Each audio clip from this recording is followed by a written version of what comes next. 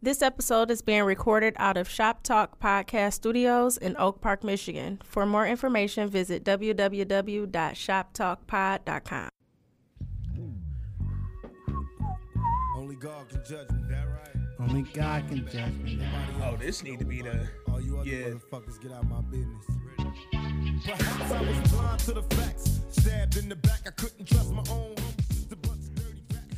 Yeah. Starting out that good Tuesday evening with that Pac, man. Welcome back. This Week in Culture, episode 19. I'm your boy, your esteemed host, Ant Wood, aka Trinidad Ant. And I got my dog Jay Johnson with me. Jay, what up? What up, though? It's your man Jay Johnson, a.k.a. Lassane Crooks, a.k.a. Tupacalypse Now. Google Lassane Crooks, nigga.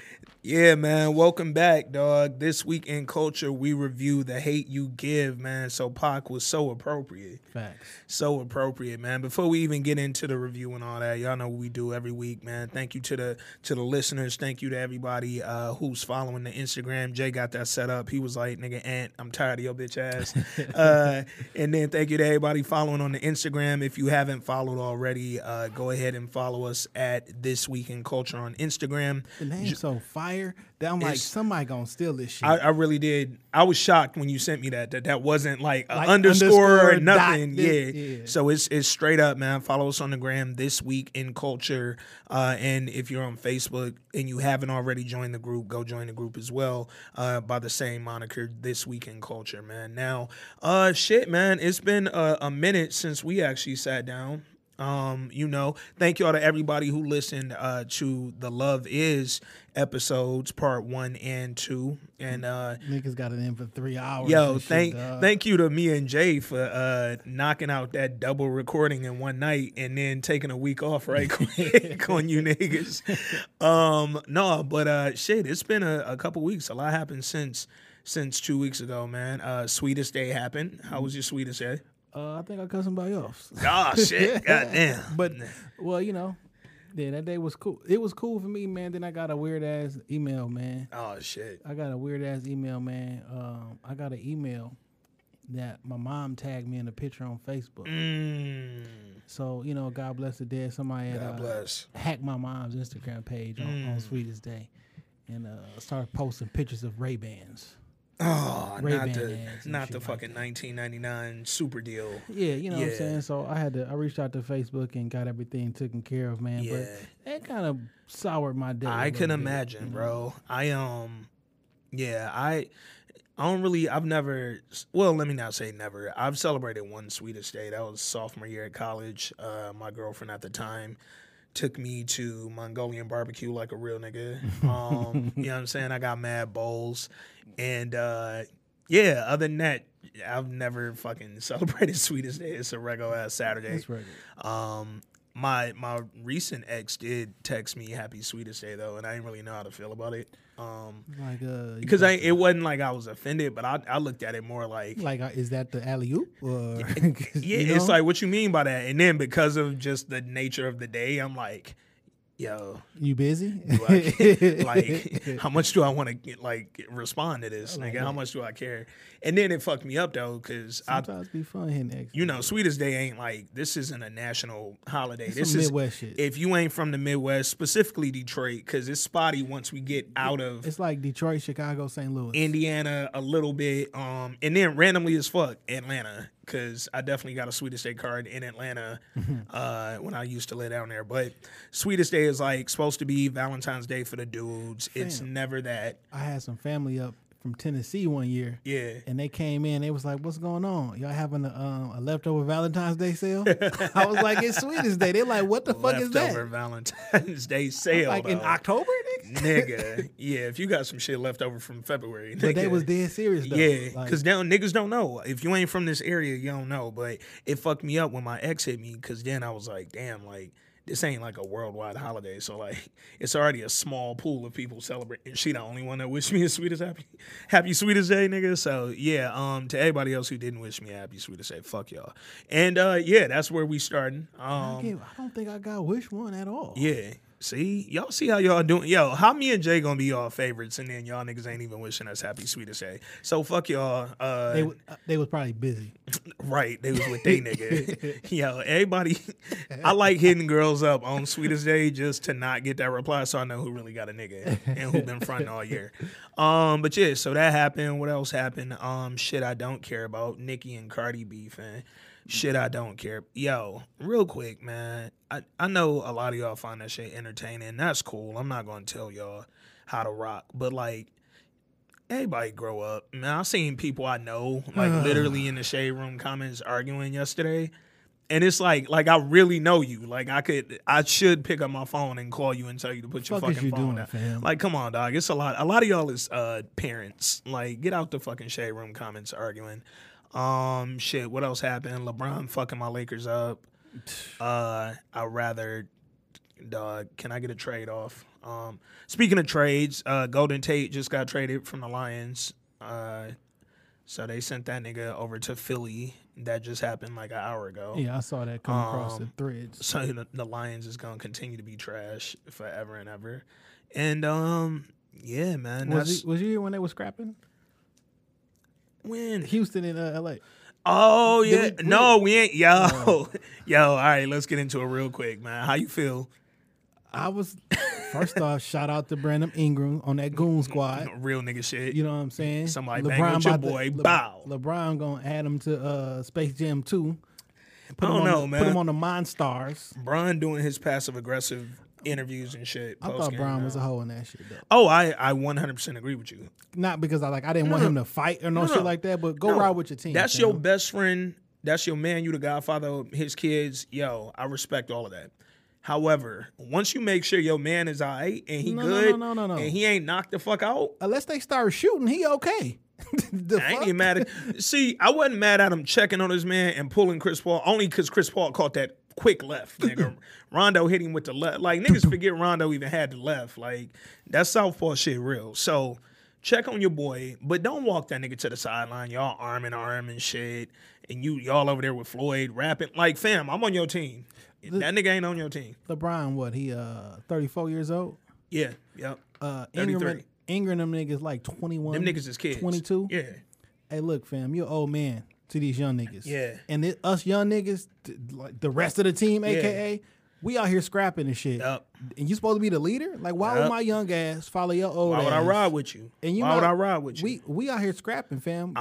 Scold me in the parking lot. Yup. But while we in public, you ride with your fucking squad. And this was my thing too, man. Like, again, I get Chris Paul is your real friend, but you gonna always be able to check on your man. That nigga wasn't laid out on the court, knocked out, bleeding, fucked up. He caught one, he threw two.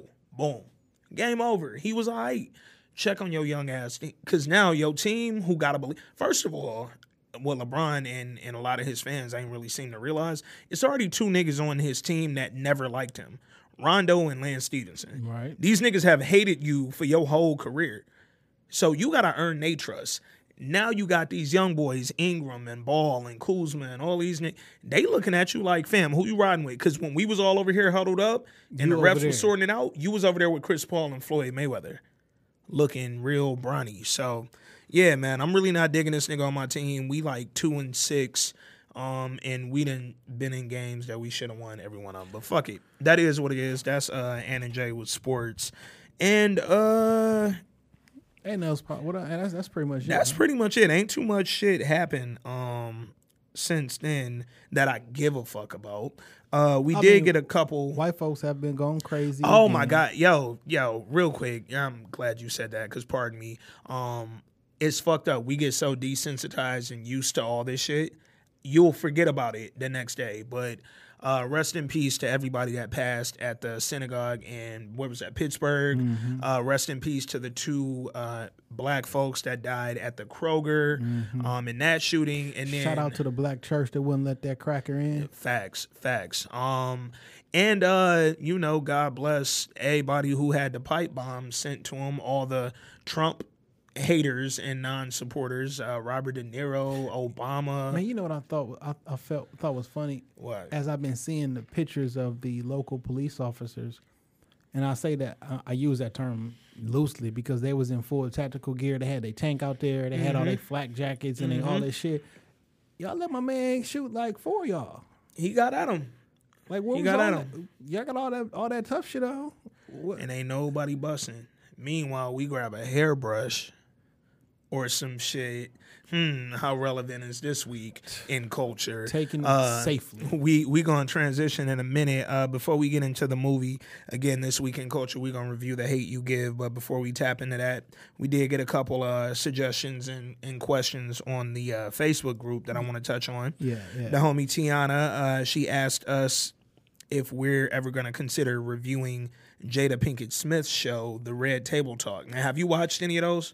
I've seen clips. And so I'm the same. I've seen clips. I have not sat and watched like an episode in full. If I'm being 100% honest, I didn't know these were like real episodes and like online shows. I thought it was, I don't know what I thought, but I didn't know it was like Jada. I think it's technically her Facebook show. Okay, all right. So it is on Facebook. Yeah, that's. I ain't even know where to Facebook start. has a separate video platform. Yeah. Okay, so that makes sense. So specifically, and the homie Jasmine kind of backed Tiana up on this. They want to hear us talk about the last 2 episodes. It was a part 1 and 2 where they discussing their marriage and problems they went through and that sort of thing.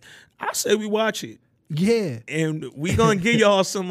We gonna give y'all some free game. Hey man, I find it funny because I've been watching the comments and shit. Like I find it funny. Like they was like, well, they were so transparent. They talked about our man. I guess we got our answers. Like, look, just because niggas say that shit don't mean it's true.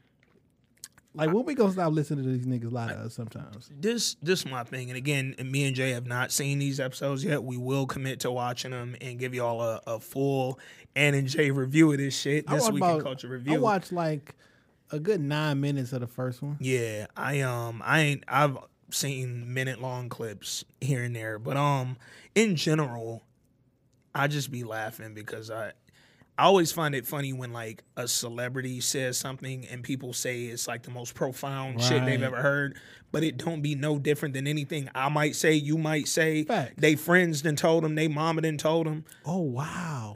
But it's like now Will Smith said it, so it's real. So if I want to be with this girl and I say I don't want to use no title, I just want us to be us. Yeah. Oh, you bullshit, nigga! Give me my title, give me my ring. And but they get on there and say, we don't let the rules of marriage define us. Then it's like, oh, wow, this is the next level love shit. No, that's the same thing your nigga been trying to tell you, that the ring don't matter and all the shit don't matter. 100%, man. And I do need to do my due diligence and watch the whole thing. No, that's a fact. To get the context. No, that's a fact. But till then, stop letting Stoney tell you what to do. Tiana, Jasmine, we definitely gonna get into it. Like Will Smith and or Jada Pinkett can say anything and y'all gonna take that shit as 100% fact. Mm-hmm. And I get it. These motherfuckers are successful as hell. Will Smith at one point was the biggest movie star in the entire world. He seems to have like completely taken Instagram by storm and shit. Why do you think that is? I'm not a coincidence type of nigga. I think, and I've always thought this about Will Smith. Great actor, Fresh Prince, phenomenal. Some of the movies he's been in have been phenomenal. But I think Will Smith, and I've thought this his whole career, even with his rapping, Will Smith is safe. He's safe. He's like, yes, I'm from West Philly, but I'm smart, I'm educated, I'm well spoken, I'm well spoken, I'm nice looking, my teeth straight. I don't look harmful. You know what I'm saying to them. Mm-hmm. Air quotes. So because I look safe, it's a great tie-in. Yeah, by the way. It's a great tie-in. Comment. So because I don't look harmful to them, because I look, I can talk the talk and walk the walk with them, and I can also do it with us. I'm safe. I can deliver a message to the young black millennials, but I can do it in a way that it's almost like I can deliver a message that they are trying to get to us, but I'm the vessel. And I love Will Smith. So this is not a knock on Will Smith, but I don't know Will Smith personally. I love him as an actor. I love Summertime. Who the fuck don't love Summertime? You don't love Summertime, you un-American, nigga. That shit could be the anthem as far as I'm concerned. But shout out to Eric B. Shout out to fucking Jazzy Jeff. No, Rakim for writing Summertime. Getting them pens up.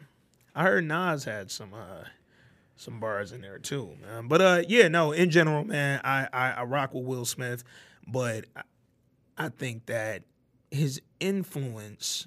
I think Will Smith is going to run for president at some point. You think it's coming? Yeah. I wouldn't doubt it. They seem to be setting up a lot of celebs in that lane. Because, shit, The Rock be talking shit. And they really want The Rock to do this. Who's currently the biggest movie star in the world? The Rock, nigga. Like, I do think there's something going on with the Will Smith shit. Not like not necessarily like some nefarious shit or something, but like it's for a reason that I've garnered this much attention. I'm doing recently, this for a reason. And again, like I said, he's safe. He's safe. If he could. Who else would play Barack Obama? Now I gotta get out there in front of the red table and explain my marriage. Because if I ran for president or some shit like that, I need to know what's going on. What's up with this? I thought y'all were swingers. I thought y'all were this. I was that. Yeah. Now let's get out there as a family, get ahead of it, and address it. Yeah. So I can get ahead of it. I think there is some. I can see that. Not if it's not president, because that's maybe a jump. I think there's some political aspirations there somewhere. I wouldn't doubt it. Because there's so much shit going on in Philadelphia, and you think about, the shit with Meek Mill and that judge, and Jay-Z pulling the concert. What's the concert he do every... Made America. Made America, pulling that until... Because you remember, that was gone for 3 seconds till him in Philly figured out, okay, how can we rectify this? Because I'm not about to have my shit in this racist-ass government-sanctioned city. And then, boom, they got it right. And Jay and Will Smith have a relationship. So it's a lot. And Will Smith and Meek have a relationship. Will Smith has been the pride of Philadelphia since, like, shit, it's him and Rocky. And Rocky's fictional, nigga. Like, they love Will Smith. Yeah. So, I don't know. I definitely wouldn't doubt Will Smith for mayor or for something around that bitch. It's a reason. Yeah. I could see it. I definitely could see it. And again, hey, him and Jada would be a beautiful... He old enough now. He 50, right? Don't you got to be like 50 or 48 to be president? Shit, 35. Really? Yeah. Anybody can I'm run in there, president. baby. Anybody can run for president. Yeah. Nah, this nigga Jay finna definitely run. I'm going to do some city council or some shit like that. You think Kanye's still running? I was like saying Kanye should have pissed Jay off right quick. I fuck around and run for city council in real life, though. Shit, I don't see why not. Yeah. I don't see why not, man. Pick a district, you know what I'm saying? Pick a fucking area where where you're familiar with. I'm running for 48228. Mm-hmm. Shout out to all my Joy Road affiliates. Hey, man. It's you versus T Grizzly on the ballot, nigga. He's from my actual neighborhood. Yeah. Where that nigga at? He's still owned in the actual neighborhood. He gotta get the fuck out. Yeah. Hey, shout out to Joy Road, but T Grizzly gotta get the hell out. He literally be over there. He gotta not do that. Yeah. He gotta not do that. I know niggas who ain't made a goddamn... What's so funny is like some of the cats, some of his older homies that he grew up with was like my little homies and shit. Because like there's a significant age difference between us and shit. So some of the older niggas he used to hang out with some of the younger niggas that... You know what I'm saying? That came underneath us. Yeah. I actually remember the nigga as a kid. Damn. I just want the nigga to get out the hood, And that's not to say you can't go back. Man, these are great tie-ins. Don't frequent this shit. You know what I'm saying? Hey, oh my God. It's funny because I'm not realizing until we get into it. Yeah, man. Oh, hold on. Before we jump in, we did have one more. That one topic that you put out there. Oh, yeah. Which I 100% agree with. Yeah. Well, hold on. Before we even get to my topic, because I'm going to go the fuck off. Hold up. The homie Shay Jones asked us, do we think people are taking advantage of the mental health discussion? What you think about that? Two things. One, I don't like this narrative that black people have something against therapy. Like it was never presented to me that way. Right. Not in my family, I've never but that's always been the narrative. Well, black people don't like this. Is that what we said? Like I know that saying has always been that way, but like you personally in your lifetime, like I don't know, maybe everybody in media circles different. Like I've never heard that growing up, other than people saying that was the thing. Yeah. I think Now, monetarily, we may not have the money and the resources to do it, but that don't mean that we black people inherently, like, that's a deficiency. Y'all won't do this. Yeah. And I get it. I think we all should do it more, but I just hate when negative stereotypes are attributed to us that aren't necessarily proven or backed up. They just thrown out there. Like, I think not to, show y'all niggas how nerdy I really am, but I think Sigmund Freud had a quote, and I'm not gonna quote him because I can't remember exactly, but basically he said Irish people are immune to psychotherapy. You can't counsel them. Like there's like that seemed like some racist shit. And Sigmund Freud said that, and it's funny because when you just said, I hate that like who created it?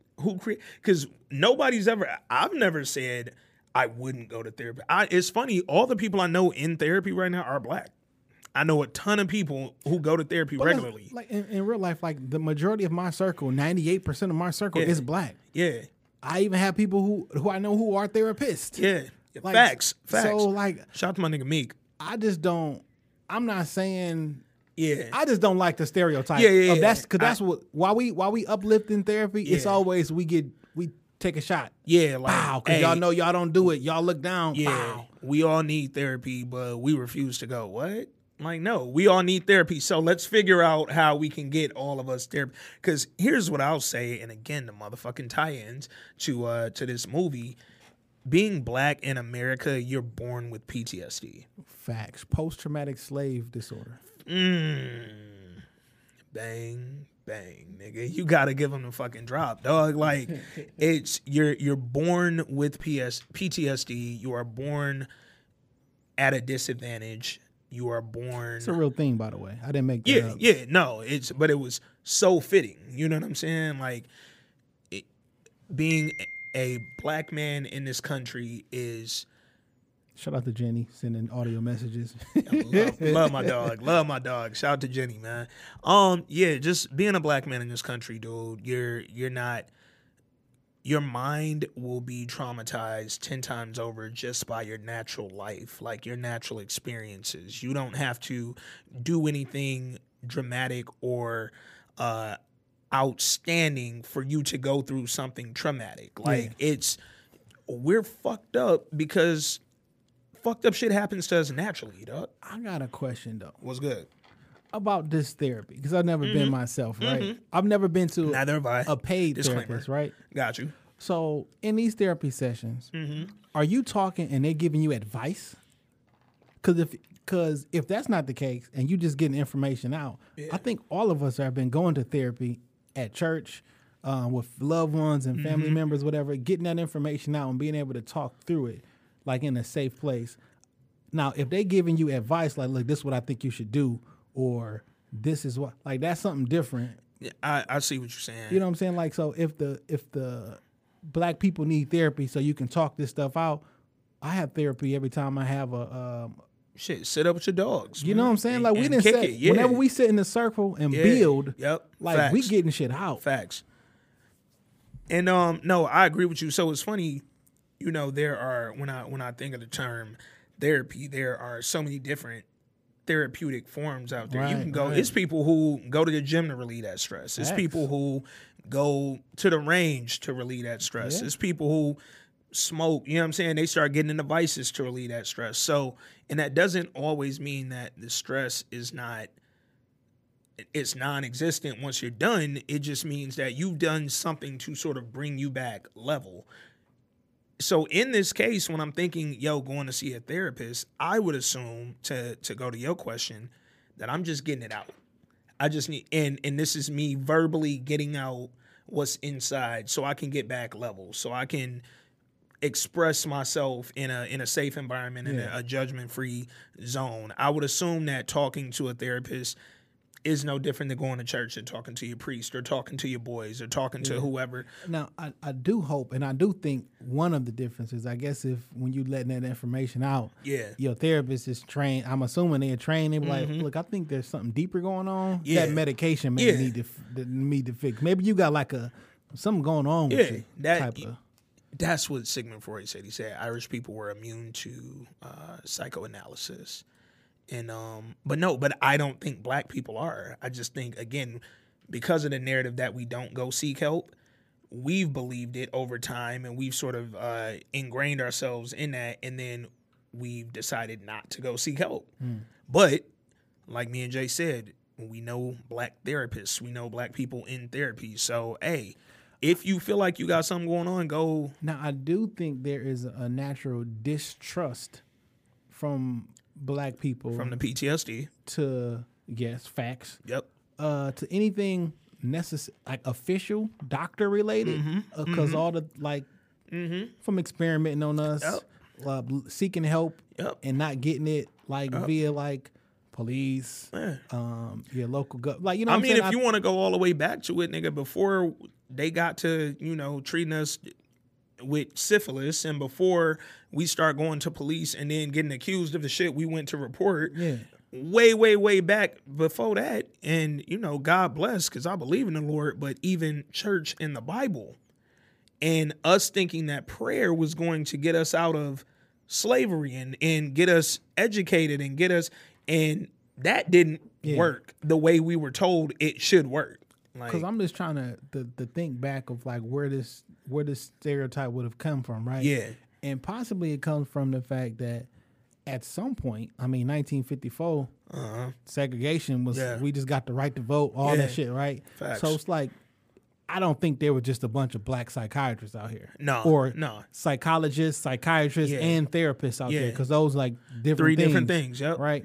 So if you as the black man was going to go and sit in front of a 60-year-old white woman and tell them your story, maybe they didn't think that portion would work. Yeah. But now that like there are black people out here and like society's some people are a little different, a little bit more progressive. Like I would rather speak to somebody who understands my struggle. And to your point, to anybody who might disagree with your point, think of it this way. When you go to the doctor, for instance, let's just say a female. When a woman goes to the doctor, gynecologist, more than likely, you want a female. You're dealing with a woman. You want a female. Doctor. More 9 out of 10 times you're dealing with a woman. That's just gonna be facts. Unless I'm doctor. And this nigga Jay, give me Dr. Johnson. This nigga is such a creep. Motherfucking This Week in Culture, rape culture. Oh shit! But no, you think about it, it's funny. I was just talking to one of my coworkers who had a big surgery about a month ago, and she was like, there was one day because she was in the hospital 9 days post surgery, and she was like, one day she went to use the bathroom and she called a nurse, and they sent in a male nurse, and she was like, literally that one moment she was uncomfortable. Because she's like, I'm used to male nurses come and help with shots and checking but when I need to go to the bathroom, I've asked for a female nurse every time. And then y'all sent a man in here. This ain't normal for me. Right. Like, so you're used to something that looks like you. So when it comes to psychotherapy and psychology and all of that, it would be beneficial for us to go and sit with someone else black who might understand our struggle, who might at least relate enough. Because if they are giving advice at the end, or if they are prescribing something at the end, I want you to be prescribing something useful to me in my blackness. And I look at it different ways. Ideally, that's what I want, right? Yeah. But then it's like, well, if you do get somebody who is not from your same background, maybe they are able to look at things from a non-biased situation. Yeah. Because I might go into you on some the hate you give type shit. You sitting here agreeing with me like a motherfucker because you've been through the shit too. Yeah. Sometimes... I don't know, man. It's definitely But to answer the question, yes, I do think some of you niggas is lying. And so and to kind of take Shay's point further, not only do I think some people are taking advantage by saying I am bipolar or I do experience these random, mental disabilities, I think a lot of media are taking advantage of it as well by diagnosing people with that shit before you even nah, bro. The same way I'm a Gemini. Oh my God! Don't even, yo.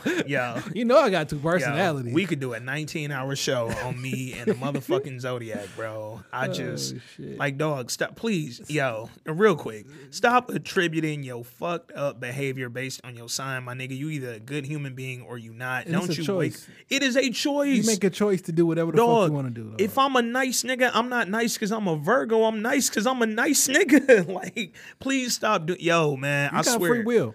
You have free will to do everything you do. I'm not locked down because I'm an Aries. Oh my God, dog. Stop telling me you so loyal and that's why you let that nigga cheat on you 30 million times because you a fucking Sag. Like, what? Come on, bro. Like, I get it. And I look at some of the shit, like I can understand, right? But you got to recognize you got free will and you can ultimately do whatever you want to do. And here's my thing too. It's like saying I cheated. I'm a man. Oh, wow. I'm a man. Wow. Like, so you mean you don't have the ability to not cheat, but I'm a man. Yeah, I'm a man. I'm a hunter. I'm a wolf. Like, if you want it, fine. If I'm a Sagittarius, I'm a Gemini, shit work. I'm just like, well, look, now I got a dick, and she had lady parts, and I got male parts. I got a dick and this mad pussy out here, nigga. No, man, but no, I do think that media is exploiting the whole mental disorder and mental disability like phase that we're in, and it's like, anytime somebody does anything, we're quick to be like, oh shit, he crazy, like he got something going on, something traumatic. Something traumatic has happened to every single one of us on Earth. But again, and this is not to say that there are not people with mental disorders and just poor mental health in general, but a lot of this shit is a choice. And a lot of this shit is not driven by trauma and is not driven by something being wrong in your mind. A lot of people are just attention seeking, bro.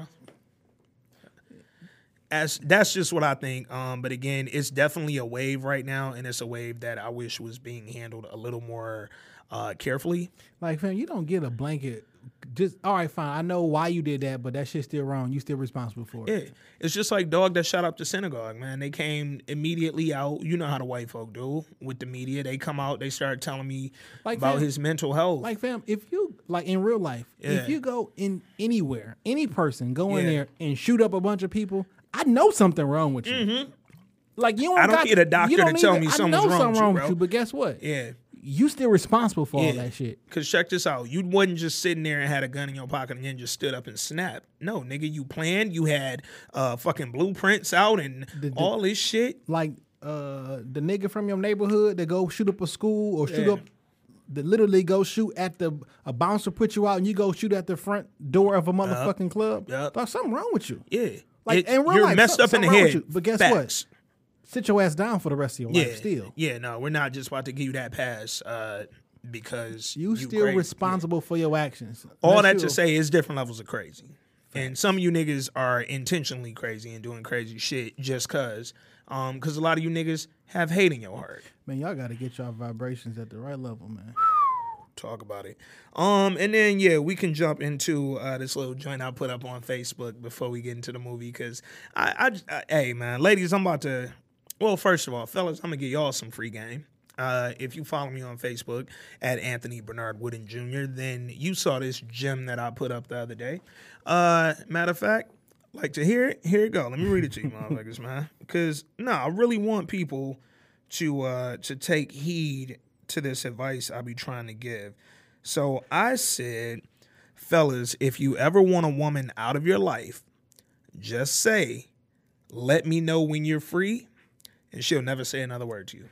Now, I want to juxtapose this on a conversation that we had about insecure.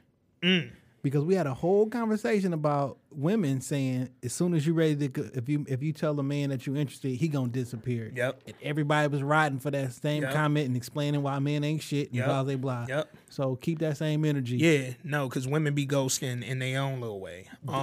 Ghost. Shout out to all you niggas is Jamie St. Patrick. So, women. And we kind of, again, back on the insecure discussions, we actually brought this up before. Like, a man's interest is being shown when he asks you out. If he says, yo, I'd like to take you out tonight, or yo, I'd like to take you out Friday night, or whatever, you know what I'm saying? I'd like to go do something, whoop, whoop, whoop. And then if you respond by saying, oh, I'm unavailable or I'm busy, that's cool. We not... Fam, I'm not trying to hear you say no 3 times That's in a row. Fact. What about Tuesday? No, I'm busy. What about Wednesday? No. What, nigga, let me know when you free. Well, so let me know when you free. Fam, I can go down the list of women that I've stopped talking to at the moment I said, let me know when you free, and never heard another word from them. Because then they leave it on you to hit them back up again. Nigga, I ain't begging you to go spend my money on a date. The fuck? I will go spend my money on the shit I've been spending my money on forever, nigga. Some Reese's cups and some shoes, nigga. And you can kiss my ass, nigga. Me and these flaming hots will have a great night without you, man. I 100% got one particular person in mind. Mm-hmm. Like, we didn't yes. That's nigga. the game. Oh, I have a couple like free. Dog. That's it. And this I ain't heard from you in a while, nigga, because I've been waiting for you. Fam. All right, so ladies, here go that was the game to the fellas. If you want to get rid of her, if you done with her, just say, let me know when you're free. You'll never hear back from her. Women, if you are interested in a dude and you're busy, because it was funny, one of my homegirls, first of all, when I posted that. I saw that comment. I'm going to say this. The majority of the commenters and the people who liked it literally are all the people that I had in mind when I posted that. That's a fact. Like, I could go through there and pull about 20 people out. But one of my homegirls posted, maybe she's really busy.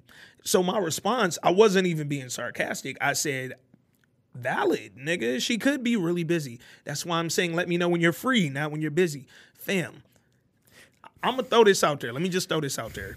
I travel weekly for my 9 to 5. Me and Jay record weekly. I have about 3 or 4 projects I'm working on my own.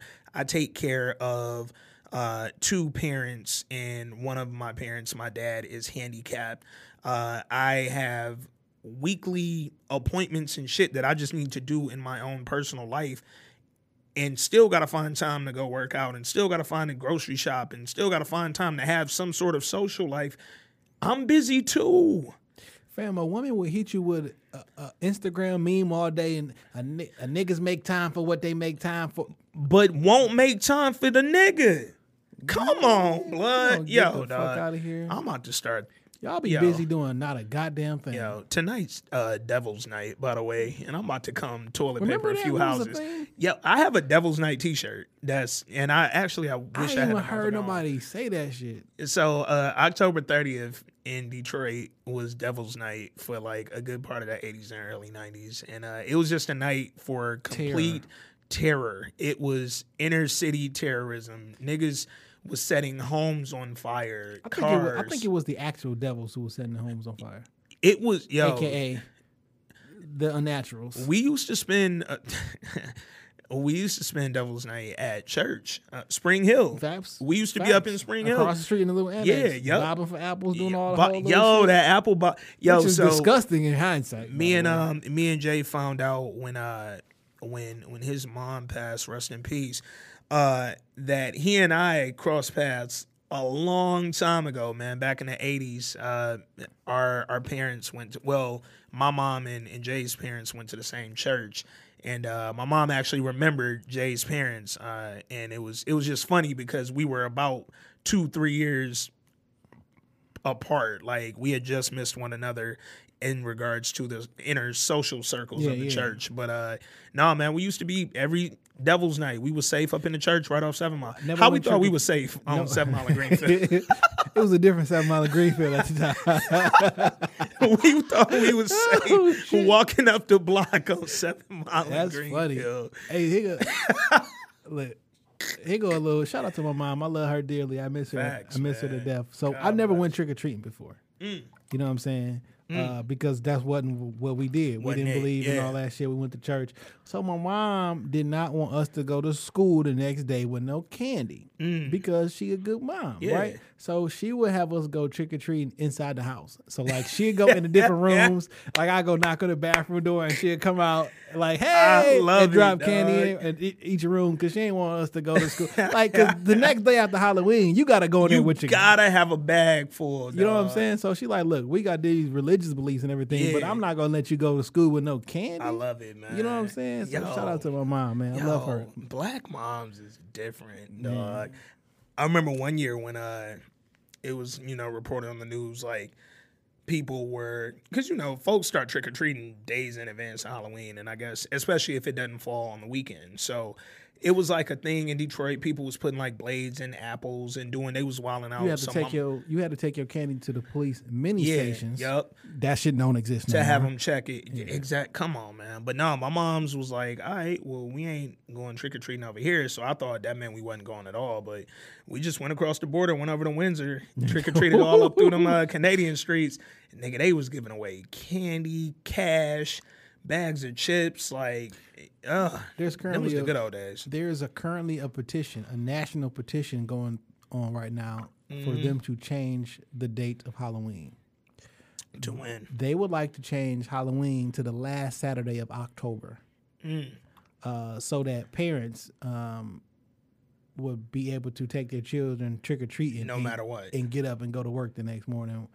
So they don't have to worry about it. Yeah. I'm not for that shit. It's the 31st. No, it's, Niggas been doing this shit since the beginning of whatever. Like, niggas been managing this shit ever since. Like, y'all niggas so fucking soft, man. You remember a few years ago when they tried to... you weak-ass parents can't get this... Like, get the fuck... Your ass on Instagram all fucking night. You can get your ass up in the morning. Yo, real talk. If you young millennial-ass parents fuck up Halloween and this shit ain't on the 31st, I'm gonna smack the shit out of everybody with a kid. My cousin, he in Kentucky, nigga, they changed Halloween to today. Get the fuck out of here. They here. said since it's raining tomorrow in Kentucky, they changing that bitch to today. So today is where I'm like, fam, y'all can't do this. You know how many Halloweens I've been out in the rain and my costume was fucked up and I was dragging a big ass ninja pants through the fucking puddle. Man, all right.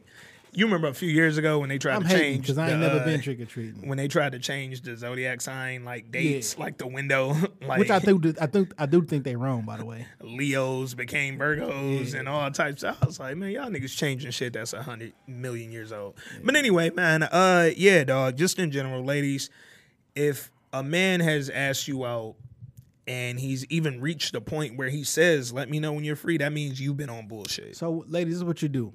Take out your iPhone. If you got an Android, don't talk to me. Take out your iPhone, go to your messages, and scroll all the way to the bottom, because that's where the niggas you ain't texting a long time. I bet you the last text that you read is going to say, hit me up when you free. Yep. And no, man, I do that now. Honestly, yo, ladies, if you've ever dated me, if you date me, well, I ain't dating nobody now. So if you've ever dated me or if you ever date me in the future and I say, let me know when you're free, know that that's a test. I am checking to see how interested you are in me, because this will tell me how much effort I need to put into you. So yeah, with that being said, the hate you give, man. My God. So I just seen the movie today. Yeah, Jay is, when I tell you that nigga's fresh out the theater, nigga, this nigga came through smelling like butter popcorn out this motherfucker. Yeah, man. He just came up from the show. I've seen it twice. So I actually saw it 2 weeks ago, last time I was in the city, and then I saw it again Sunday night just to refresh. Yeah. First of all, before we even get into the synopsis and all that, hell of a movie. If you have not seen The Hate You Give and you intend on seeing it, I'm going to say two things right now. First of all, I'm going to give you your spoiler alert, because we are about to get into it. You've enjoyed 43 minutes. You've enjoyed 43 great minutes. So you good for right now. Come back later. Come back, put this bitch on pause and go see the movie if you don't want it spoiled. However, and this is kind of the caveat on top of the spoiler alert, the movie is so familiar because of what it's about. Yeah. We're not about to spoil anything. Nothing we're about to tell you in this review is something you haven't heard before. We're about to tell you the Black experience. That is it. So if you Black, nothing in The Hate You... We can't necessarily ruin this movie for you. I can't. Because what's funny, what's funny? When I first saw the trailer for this 6 months ago, I was like, damn, they just showed me the whole goddamn movie. I knew exactly what happened in the trailer. And for those who are wondering, Jay and I had not read the book. Haven't read the book. I didn't even know it was a book till the movie came out. And I was like, damn, they just told me the movie. But after seeing the movie, I'm like, it didn't matter that they told it to me. It was still a good movie because this was my life. I've been everybody in this movie. I've literally been every single character in this movie. Yeah. So that being said, if you plan on seeing it and you don't want to hear no details, this would be your moment to go ahead and dip out. But if you just want to hear about what it's like being black in America and some of the fears that we have to have, and some of the unnatural experiences that we go through trying to have a normal life, then stick around and rock with us for a while. So The Hate U Give follows Star Carter.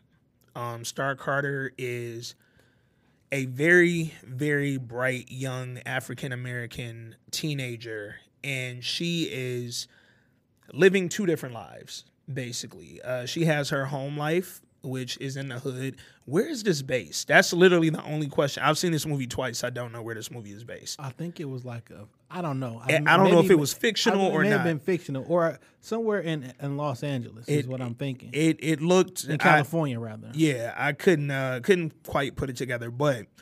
it follows Star Carter. Star Carter is a young, again, African-American teenage woman, or a young woman, and she's in the hood. She lives in the hood. Her pops is a former gang member, and he was like, he one of the OGs in the gang. Also very militant. Yeah, extremely militant. When she's a kid, her and her siblings, her pops is teaching them. Look, that's how it starts. Yeah, it starts out with them sitting at the dinner table learning. What do you make them learn? The 10-point program from the Black Panthers. Yep. But more importantly, he was explaining to them how to react if you're ever pulled over by the police. And he literally says, this will happen to you in your lifetime. Yeah. This will happen. So when it does, you put your hands on that dashboard and you keep them there. Yeah. You don't move. No sudden movements, Don't drop nothing. If you drop it, leave it there. Leave it there. Picking something up will get you killed. He's giving them this game when he's a little kid. And he also says, listen, this happening to us because we black. Mm-hmm. But don't act, just because this is, we going to suffer through that. We cool with that. You being black is a blessing. Yep. Like we gonna make it through this bullshit. But you being black is a fucking blessing. Don't forget that. Yeah. Just because all this bullshit happens to us because we're black, don't you ever in 1 minute regret your blackness. Yeah. And he's teaching Star, and she has two siblings, one older and one younger. She's a middle kid. They're both her brothers, and her older brother is half brother. Mm-hmm. Her dad had a kid with another young woman in the neighborhood, and then Star's mom grew up in that same neighborhood, but her parents actually got her out, and she has a brother. So her mom's played by Regina Hall, and Regina Hall's brother in the movie is played by Common, who's a police officer in the movie. And their parents, when they were younger, moved them out of this same neighborhood that Star Carter is now being raised in. So Star's dad, Maverick Carter, who's played by, I don't know dog's name, but if... Dude from, I don't know if you used to watch Lincoln Heights. Lincoln Heights. Yeah. Oh, the dad from Lincoln Heights. Yeah. If dog is underrated, man. Facts. And because Lincoln Heights was corny as hell, but he made them themes on ABC Family seem like we was watching the most rugged, gritty... I mean, because it's for a younger, whiter audience. Yep. He made that shit as gritty as can be in the ABC Family with what he was way. given. His name is Russell Hornsby. And the only reason I figured it was like in California somewhere because they do all them heights. True. Richmond Heights and Lincoln Heights and all. Yeah. That's very true. And then so her dad, Maverick Carter, played by the black is that legend. LeBron agent? Maverick Carter, show is. I wonder if he signed off on that. But he's a former gang member. He spent 3 years in prison, and when he got out, he's on some we getting our shit together. What'd you think when that first scene when he was telling them that about? Because I thought, oh, this nigga Black Panther. So I thought that when he pulled out the 10 points, because on the paper he had the pieces of paper on the table, printed out. I saw the Black Panther, and he had this very militant feel. I'm thinking like, oh. But I'm like, but how far in the past is this? And that was where his clothes look a little bit too updated. Clothes, the hairstyle, and I just kind of knew that the movie was set current day. Yeah. So I was like, all right, he's not a former Panther because he ain't old enough. Yeah. And I was looking at his tats too, trying to find something to connect it. But no, his tats was just his kids' names, and then he had some gang tats from the gang that he was in. So he was a part of a gang called the King Lords. And the leader of that gang was played by Anthony Mackie. Great actor. He got like a 75% hoe ass nigga. He plays like 75% of the time, like a nigga that I do not like. Yeah, no, I ain't fucked with dog since 8 Mile. I wanted to battle the shit out of that nigga during 8 Mile. Like, I had so many bars. Rip him, Lotto, rip him. That nigga said, yo. And then threw them. Oh, shit. Shout out to 8 Mile, nigga. That's my mile. But anyway, so Anthony Mackie started the gang, the King Lords, and Maverick Carter was his right-hand man. Like, they started that together. And when Maverick went and did the 3 years, he did them, it seems like the way they played it, he did them for what was his Anthony Mackie's name? King. So he went to prison. We didn't find out how long he went to prison. He went to prison for King, and he did 3 years. And when he got out, their agreement was, nigga, you can get out this gang. Ain't no blood in, blood out shit. You did that 3 for me. You ain't snitch. You got your freedom, bro. And it was also when they were giving I like kind of how they gave the backstory without having to explain it all. But Star was explaining like her mom, who from the hood but from the suburbs, and everything like that.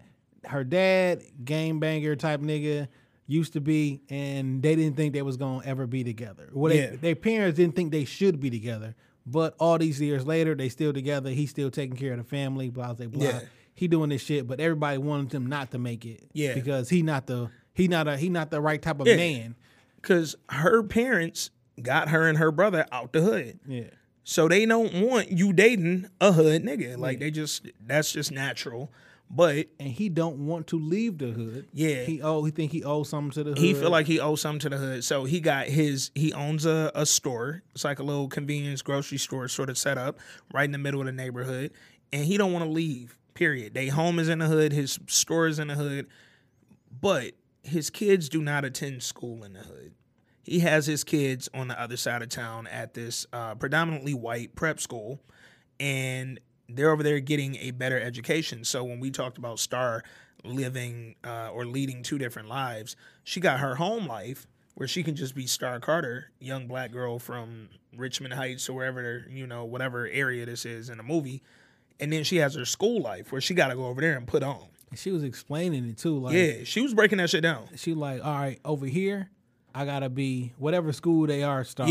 Yeah. And like when all the white folks is doing all the hip hop dances and saying slang, I can't do those because they gonna look at me weird. It's cool for them, but I'll be looked down upon if I do those exact same things. So Star is played by, her name is Amandla Stenberg.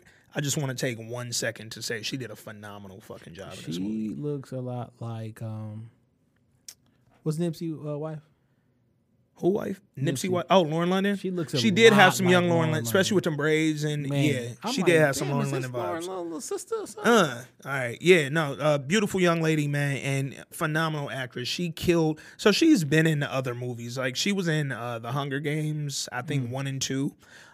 She's been in other, matter of fact, I think she died in like 1 or part 2 or something like that. But she's been in some really big movies as a little girl. But now growing up, she's kind of on like a Keke Palmer wave right now. Like, yo, now I'm grown and I'm hitting y'all with some real acting chops. Hopefully she don't go crazy.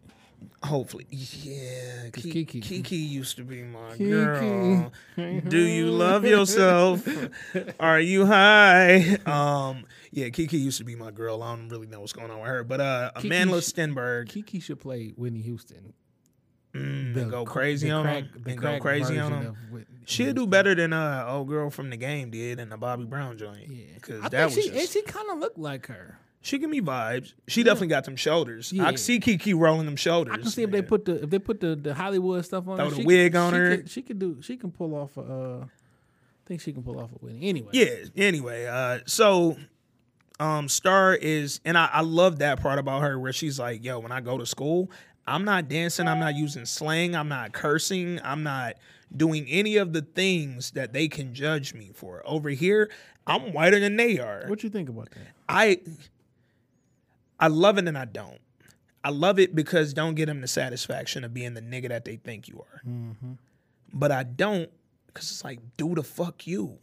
So it's a juxtaposition that I find, you know what I'm saying, conflicting. I often find myself in that position at work. Every day. because it's like this is the black experience. Like one time last year, my boss, well, not last year, during election time, she told me she felt comfortable enough, old white lady, to tell me like, there's no way I could have voted for Hillary, aka I voted for Trump. I voted for Donald Trump. Yeah, and I thought to myself like, me. Yeah. Like if y'all niggas know me, Jay Johnson 313.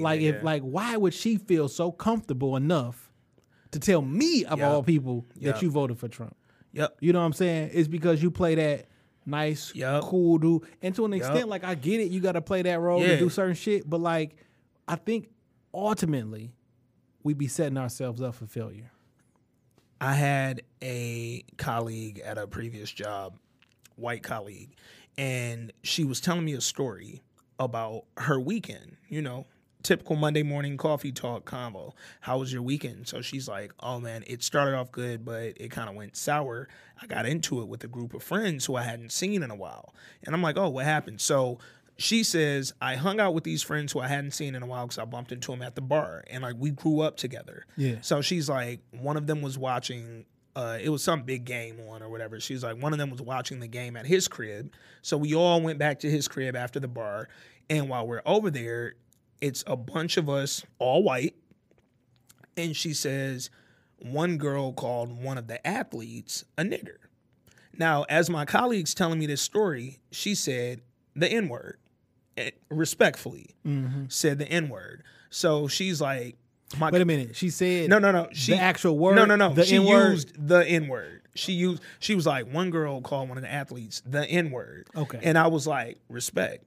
I like how you said that. Gotcha. And then and it's funny because that colleague, I think like her like her like grandma's husband is black or something like that. So she has like black people in her family. Bitch, she don't get no pass. Yeah. Oh, she all white. She all white. But she got black people in her family. So I think when she told me that, she was saying like, yo, I got pissed because I have African Americans in my family. So she was like, she checked the old girl like, yo, don't use that word around me. And she's like, you know, these is like kind of some hick white people because I grew up in a hick white area. So she's like, I checked the old girl, told her don't use that word. And old girl was like kind of snapping like, what the fuck? It ain't no niggers here. Like kind of going in on the use of the word. So as my colleague's telling me the story, of course, I'm sitting up there rolling my eyes like, of course, typical. But then I noticed something that my colleague did. As she continued to tell the story, she goes, yeah, like, you're not gonna come around me and say nigger. And I was like, you let it out. You've been saying the N-word this whole story, but then you finally, you got comfortable enough telling me this, because I'm not sitting up here blowing up. I'm not going crazy. Hold on. All right. I'm not sitting up here blowing up. I'm not going crazy. I'm not telling you, oh, man, like, I can't believe you was with somebody that said, nigga, where that bitch live? Right. So she's continuing to tell me the story, and she got comfortable enough to say the word nigger. And then as soon as she said it, she caught my eyes, and she was like, I mean, yeah, you know, I can't believe she said nigger in front of me. And then I looked at her and gave her that look like, you know I'm black, right? Don't think. So you offended that someone said it in front of you, and then you said in front of me, thinking that you got a pass because you argued and tried to defend, your black family member against them. But now you're saying it in front of me. So if you didn't have a black family member, would you feel the same way? Would you feel that comfortable? And to Jay's point, just like his boss was comfortable enough to tell him, I absolutely couldn't vote for Hillary. And just like my old colleague was comfortable enough to tell me that she defended all blacks. Women voting for Trump. Yeah, women voting for Trump, Latino and Hispanics voting for Trump, African Americans voting for Trump. I don't care what your excuse or rationale is. And I put it like this. I don't trust this shit at all. I think both Hillary, I'm going to be devils. Yeah. Like I don't think, I think this shit is rigged and whole Illuminati, blah, blah, whatever. Yep. But guess what? On some surface shit, you still put your vote behind that nigga. Behind this, and here's the thing. Just in case I'm wrong, I'm gonna mark my ballots and shit on. I could be wrong. I used to work in politics. I worked for the 9th District of Detroit. I worked for a Democratic representative, but I was offered several jobs by a few Republican Party members who worked right above us because they knew me and we talked and they knew I was, pretty smart and pretty good at my job. And I know I know a ton of very open, very staunch Republican voters. I still speak to a lot of them. All of them have said, party or not, there's no way I could vote for Donald Trump because he's not intelligent. Like it's a whole bunch of one-issue voters. Yeah. Man. Oh, I like gun rights or some shit like Yeah. that, so I'm going with Trump. And I'm voting with Trump. No, fam. Yeah.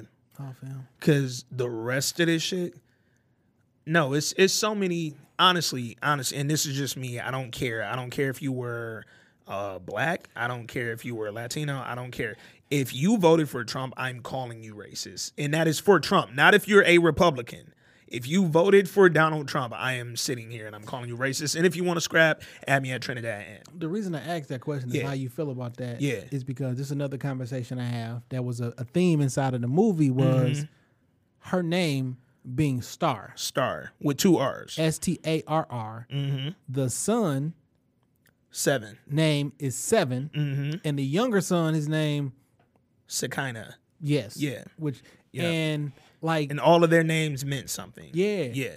And like so they didn't say it at first, you found out earlier, but they played it right. I like the writing. Yep. Because King was like, why y'all mama and them name that boy 7 anyway? Yeah. You know what I'm saying? Yeah. And you know what I'm saying? So they kind of kept hitting at it. And at the Yeah. end of the movie, they were like, I named you Star for the light. Yep. I named you 7 for perfection. Yep. Supreme mathematics. Facts. If you know what I'm If saying. you're familiar. I named you Shekinah for joy. You know what I'm saying? Yeah. So the reason I bring this up is inherently we have a issue with names.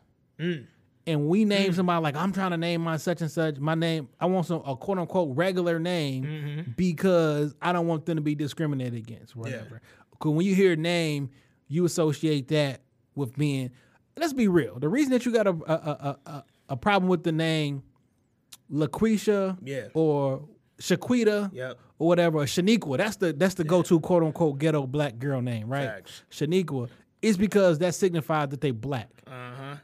Like her name is a name. Yeah. But when you hear that, you think of a black person from a particular neighborhood and you assign a characteristic of personal attributes to a name. So it's funny you said that. No such thing as a ghetto name. Shaniqua signifying that they're black. So 3 of my cousins, I have one uncle on my mom's side, my Uncle Skip, and he had 3 children. Well, really had 4, but we ain't gonna get into that. But he had 3 children, and these are my 3 cousins. Each of them have African names. It's Kari Cambone, Kofi Dejanaba, and Kalani Kanye. These are their first and middle names.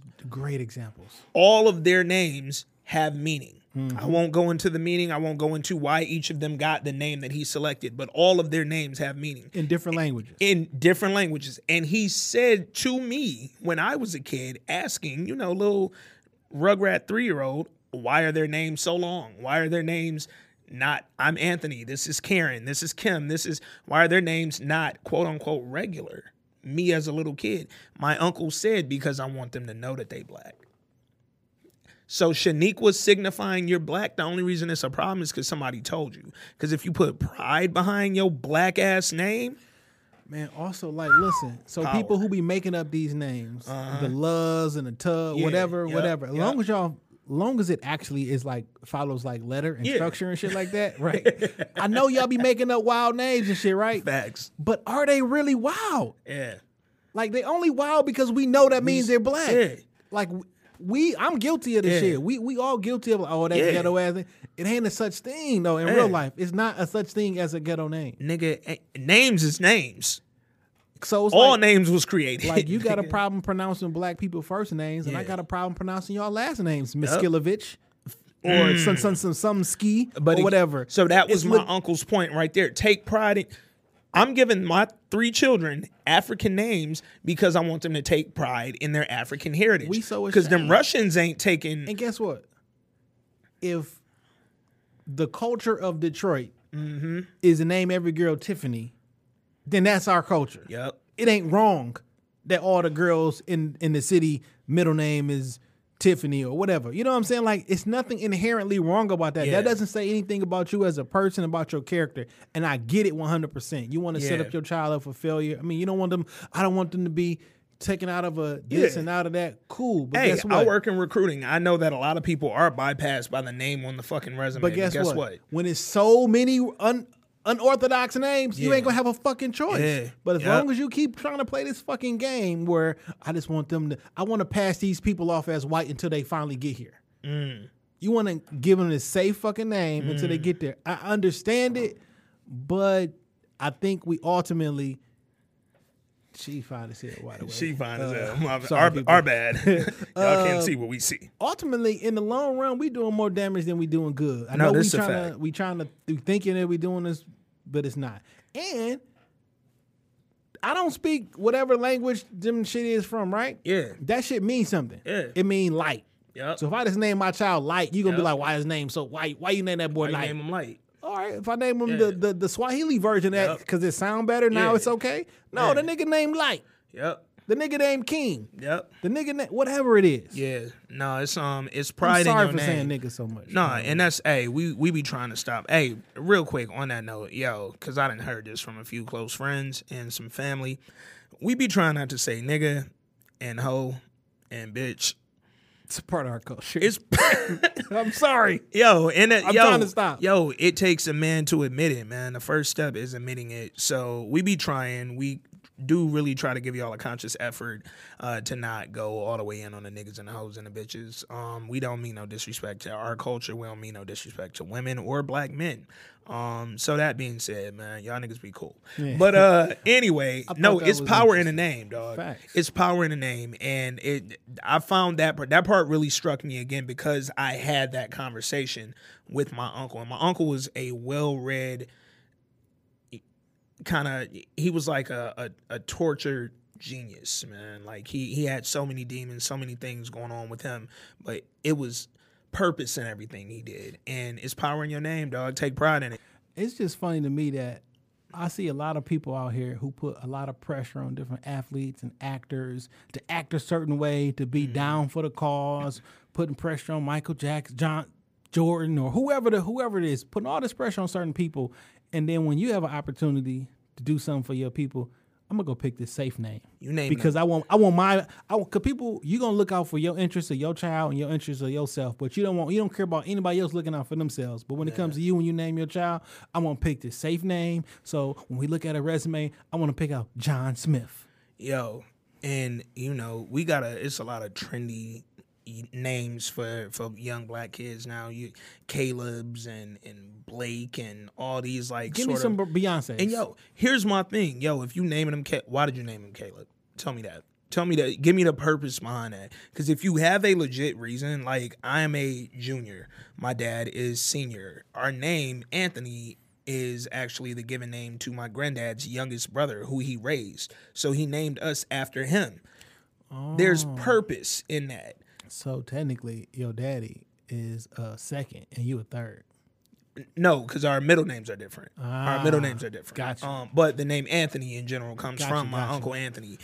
So that's that. And it's funny because and you can do that wrong, by the way. Yeah. You can absolutely kill that. One of the homies, they did do that shit wrong. They named their son the second. I'm like, but he not a second. He a junior. Yeah. But I wanted to be, but he not a second. He a junior. Yeah. Second is reserved for it's the same name, but not father son. Yeah. Like if you named your son after your grandfather, then he would be the second. Yeah. Anyway. Women can be juniors. Yes. I don't like that. But one of my cousin's wives is a junior. Shout out to her. That's my dog. I like it. I don't like it because I thought it was weird. I thought it was sexist. Like, why can't women be junior? Like, what exactly about that? Like, why come women ain't juniors? Because women, they typically get their grandmother's name as their middle name or some shit. It's different. I'm like, so why can't a woman be a junior? Yeah. Like, is that some man shit? And why is it only man shit? Yeah. No, my cousin's wife is a junior. I ain't find that out till like way later in their life, and it threw me off. But that's when I learned that women could also hold that moniker. So I came across one last week, by the way. working in banking, I look at a lot of different IDs and shit. True. And I did a double take. Like, wait a minute, is seen that Junior on there? I seen the girl picture and then check Junior. that Adam's apple. Yeah. The Adam's apple. All right. So anyway, man, back to the film. So Star and her siblings, they are named purposefully. But again, she is in this school and she is not being fully herself. Because she's still being her. She's just being her, which is safe for the white people. Put a white voice on. She put her white voice on. She don't curse. She don't dance. None of that. She don't use no slang. She over there being perfect. She's being the perfect black. I hate to go off again. When I say white voice, and they be like, what's a white voice and what's a black voice? You know what the fuck a white voice like is. Culturally. Yeah. Like I can talk however I want to talk. Yeah.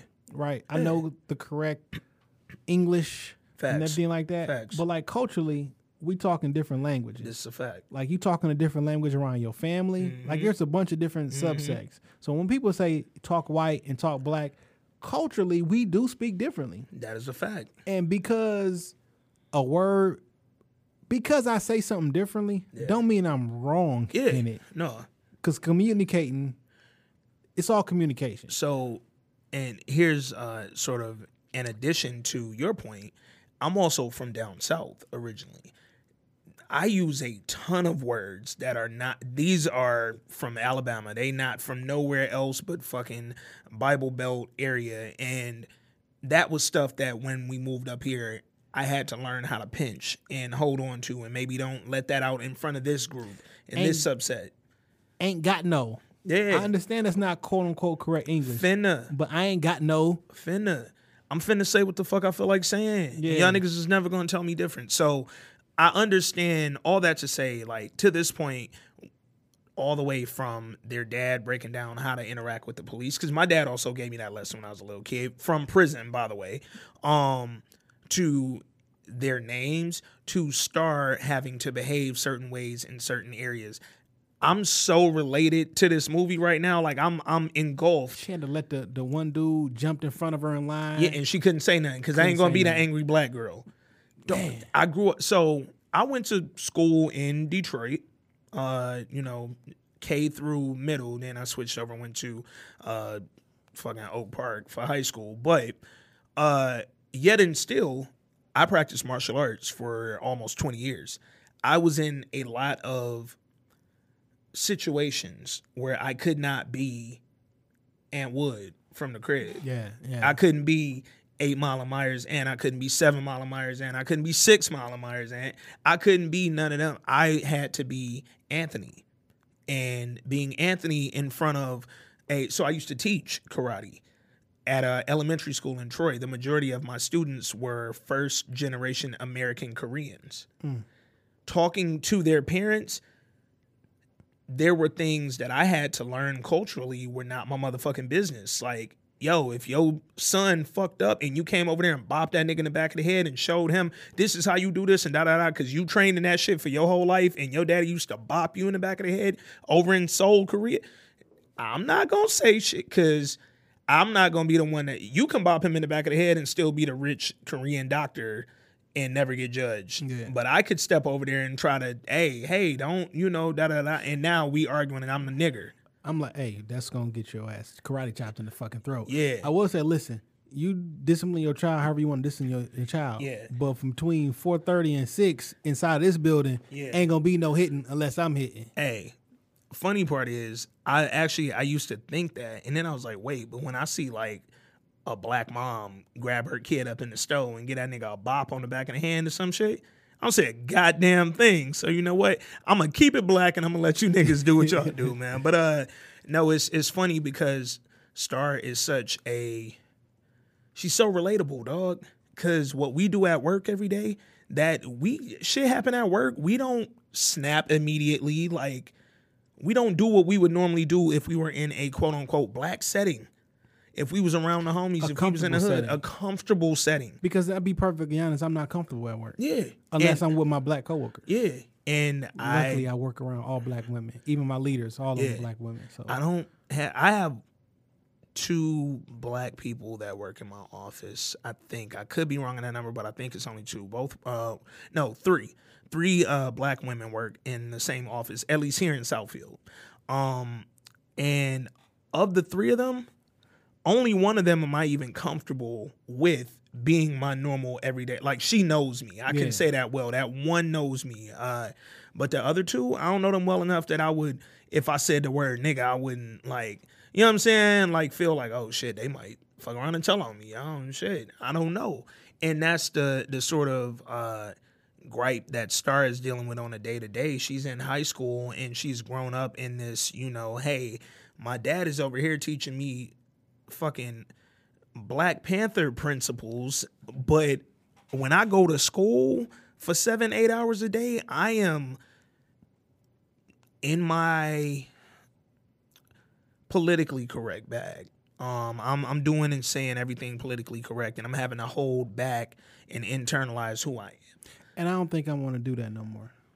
I'm damn sure tired of it. I think I'm going to always be professional because, there's certain things you can't say because you want to, like, keep working here. Yep. You know what I'm saying? But I don't think it's right for me to have to sacrifice who I am. If I can do this job being myself and still represent the company, because, you work for a company, there's certain ways that the company needs to do things. You know what I'm saying? But, like, I'm tired of, like, growing up, I always felt, and I didn't realize this till later in life. Kind of shackled. Like, I'm going out my way to make sure all white folks know that I'm a nice guy. Or let me hold the door, because you already think that black folks do this. You think black folks do that. And I'm going out my way. I'm being nicer to y'all. Yeah. Man, I don't got time to do all that shit. I'm a nice gentleman in general. In general. But, like, I'm tired of going extra and beyond, and I shouldn't have to, and I'm not. Yeah. I don't want to make you feel comfortable. So again, because you know how you walking down the hallway and you know you gotta shorten your stride because you about to walk up on an old white lady or some shit who gonna think that you trying. She gonna grip that purse up. I shouldn't have to adjust my life to make you more comfortable. And funny, that's what Star was doing. Because to that point, man, African Americans were brought over here, right? Africans were brought over here, right? And most of us, we stayed here and we, created this subculture of African Americans. And we're, to this day, trying to make them comfortable. But this country has never given a fuck about making us comfortable. Thanks. And that's where my issue lies with all of this. And it's not, again, it's funny because you're watching Star do it. At 16. At 16, and you're like, I'm damn near, at least in my mind, not in the theater, but I'm yelling at the screen in my mind, like, dog, quit being like that. Man, that nigga cut in front of you in the lunch line, dog, cuss his ass. But I don't do that. Because most of us don't do that. We're trained not to do that. And the minute somebody does, they typically fired if they at work. They typically sent to detention if they at school. Yeah. They might get suspended. We're so, that's why typically when we do snap on, and sorry, any white listeners, we love y'all. But don't make them feel comfortable. Yeah. No. I'm saying we love y'all for listening. Yeah. But this is a fact. When we snap on white folks, like when we finally do hit that fucking boiling like point and we just go off, it's because we've been holding this in for so long. We've been holding it in since school, since sports, since fucking work. Like, we've been holding this shit, and then it's always that one point where you snap and you go to fuck off, and they think you done went mad hard. What's up with you, man? No, nigga, because I got a lifetime of trying to make you comfortable, and in this one moment, I finally stopped giving a fuck. And that's what Star is avoiding. So when she does kind of have her moment at the end of the film, which we'll get to, that was her releasing. Like, yo, I'm finally free. So she hooks up with her homegirl / kind of half sister. And they go to a party. Yep. And she kind of explained, like, look, I can't be myself at the white school. Yeah. Because I'm going to be too hood. And then when I'm around my other folks, like, I can't be too school. Yeah. And it's wild. You know what I'm saying? I'm going to be white when I'm around y'all. And she just a kid living her life. She like Jordans. She like, you know what I'm saying? And old girl making it like, why you ain't dressing like Why you ain't dressing like this? Wow, you really wore them J's up here? Like, cold ass threes, though. Yo, them threes. Her and her white dude was crispy. They came to school crispy in their unis, dog. Had the motherfucking Space Jams on. Yeah, man. I wasn't mad at Star coming through the party. Yet. But the girl that Star went to the party with is Seven's sister. Yeah. So they up there and they hanging, and her Seven's sister sees a girl that she don't like. And she ready to scrap with her. She like, oh, there go that bitch. That bitch was talking shit. And she like, Star, nigga, you ready to beat her ass? And Star like, wait a minute. I don't do all that. That ain't why I'm here. Like, she really told her to come to the party specifically for to jump old girl. And Star wasn't with it, dog. Star was like, yo, I'm gonna let you do your own thing. And they run into some other friends, and the other girl was immediately down. And she looked at Star like, wait, you ain't down? And Star like, yo, that ain't why I'm here. But I love y'all though. Again, in this case, you not making the blacks comfortable by being what they want you to be. You telling them, no, this is who I am. We need to do more of that with the white folk. But so Star let, girl and her friends go do what they do and go talk their shit. Meanwhile, she's standing there in the party and she runs into Khalil. What's his name? Is it Al something? Al, hold on. Because Khalil played Ralph Tresvant in the New Edition movie. Algie Smith. Who, like, this nigga looks either young or old in everything he plays. Like, I can't tell how old this nigga really is. But shout out to Algie Smith, man. He plays Khalil in the movie, and he comes in the party. Now, Khalil is they made him very likable. He's he's the handsome, likable dope boy in the movie. But him and Star have a special relationship because they grew up together since they was babies. So well before he was a dope boy. Washed up in the same tub. We was taking baths together at his grandma's crib. Like, we know each other. This is one of my best friends. So well before he was a dope boy, and that's the thing about, yo, dog, all these black quote-unquote menaces and gang members and drug dealers and killers and all these niggas that well before they was any of that, they was a little kid, fam. They was indoctrinated into whatever they doing. Nigga, y'all taught them to do whatever they did. They learned that. They didn't, come on, man. They had the opportunity to learn so much other shit, and somebody taught them that. Whether it was us, because we teach a lot of our kids that shit. Facts. I'm going to definitely take some fucking onus on that. Like, blacks teach a lot of black people fucked up shit. But a lot of the fucked up shit that black people learn, we learn from white people. So I need y'all to recognize that. But anyway, well before Khalil was Khalil the dope boy, he was Khalil Star's best friend since they was babies. So they see each other. It's been a while. She asking him, yo, how your grandma doing? He like, my grandma got cancer, but we doing all right, man. And Star kind of got on him about selling. She like, hey, nigga, you. Yeah, because she stepped on the nigga's shoes. Yeah. She stepped on the Balenciagas. And he had on the Balenciagas. That's a little upgrade from the J's. I wonder when they shot this movie. Shit, it had to be about last year. If they year and a half ago, 2 years when the Balenciagas about was 2 years ago, those ones them specific Balenciagas. Yeah, everybody had the bitches about 2 years ago. I definitely had the fucking Red Boys. Yeah. I ain't even liked them. Yeah, I was not a fan of that. So she stepped on the nigga's shoe and shit, right? Yeah, and then she bent down and cleaned them bitches because she a sneakerhead. Yeah. I thought that was cool. And she told that nigga, yo, she tell him, like, don't rub that in. Like, she trying to wipe the little smudge off and shit. And that nigga, Khalil don't give a fuck, man. Khalil, like, I got bread out here. Like, like, you looking nice, Yeah, we getting money, nigga. So she stood up and told him, like, oh, I see, them ain't no Jordans, nigga. I see them Balenciagas on your feet. Yeah. And, Khalil kind of gave her that look. The humble black. Yo, black men do not know how to take a compliment ever, not at nigga. All, nigga. We be so, you crazy. And then, they doing all the extra shit, and then, all of a sudden, boom, boom, boom. Man, that fight broke out, and once that fight broke out, from the second you hear the fight, some gunshots is coming, nigga, and somebody starts shooting up the party, so everybody dips, because black people gonna run when the guns get out, nigga. We out. We running if we don't hear the guns, nigga. When you run, I run. Cedric Ben told y'all. So, like, soon as I seen it getting real niggerish over in that corner, I'm getting the fuck on. Getting the fuck on. Yo, I look around for my squad, make sure everybody. Listen, when the shooting happened at Hart Plaza and the fireworks shit, me and the whole crew that we hang out with now was there, right there. Yeah. And we seen some shit was getting real niggerish. I was like, hey fam, let's go over here. Yep. And as soon as we got on the other side of the little police barricade, pop, pop, pop, pop. Yep. Unfortunately, one of my homeboys ended up getting shot, him and his girlfriend and shit. They still made it and everything, but like, it was real fucked up. But when you see that Yo, real talk. Spidey sense goes off. Black people's spidey senses is some of the most amazing because we know, and a lot of niggas know and don't run. They want to see the shit. I used to be that guy. I want to see the fight and the little, the controversy. I want to be over there for the conflict. But now I'm at that age. What it is in real life, dog, you can feel that negative energy. Mm-hmm. That shit ain't natural. Facts. So when that energy hits you and you feel it, because it's not natural to you. Yeah.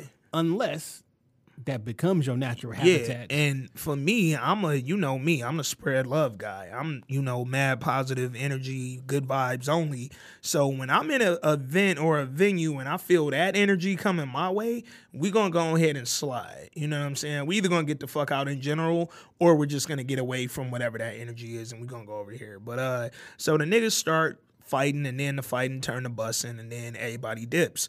So Khalil and Star dip.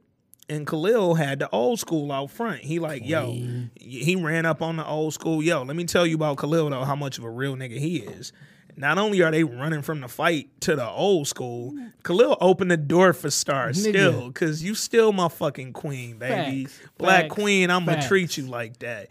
And he opened the door for her, man, and they hop in the whip and they go ahead and slide. Now, Khalil throws on some Tupac for her while they in the whip. Only God can judge me, that right? Only God, baby. Nobody else.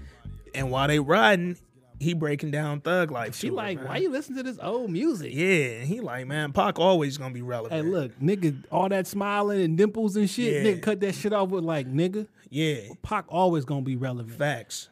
You know what he said? He broke down what Thug Life means. So the name of the movie, The Hate U Give, comes from Thug Life. The hate you give. Little infants fucks everybody, nigga. Which is probably what the name of the movie should have been, Thug Life. Yeah, Thug Life. But they, And I ain't mad at it because, again, making motherfuckers comfortable. This was the safer name. But it was funny if you see the ad for the film. Notice the lettering. Thug is still spelled out from The Hate U Give. And it's funny if you type in the word thug, The Hate U Give will come up. The film and Thug Life. But anyway, so he playing that, only God could judge me, and he broke down The Hate U Give, little infants fucks everybody, and he's explaining to Star not only the importance of, Pac in general and why his music is still relevant, but he's explaining the importance of what Tupac was saying. His messages throughout every song he ever wrote, man. And he was just giving her some game because Star was still, Star still got to go be White Star over at the school. Yeah. So she might miss some of these, because you could bet her dad taught her a lot of shit. You could tell by the type of nigga her dad was in the movie. But Khalil was still giving her some game. Like, yo, it's still some shit you don't know. If you don't respect Pac, fam, how could you not? Yeah, man. How could you not? Pac was for the people, dog. So look, what is 2018, right? Yeah. These kids born in 2002. Yeah. And this dude up here explaining how much Pac means to him. Breaking it down, dog. So he pulled over for a minute so he could rap with her.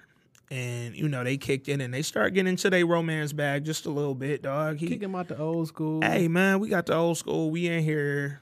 Niggas been at the party. I ain't seen you in a minute. She looking good. I'll be honest, dog. I didn't know where this shit was going.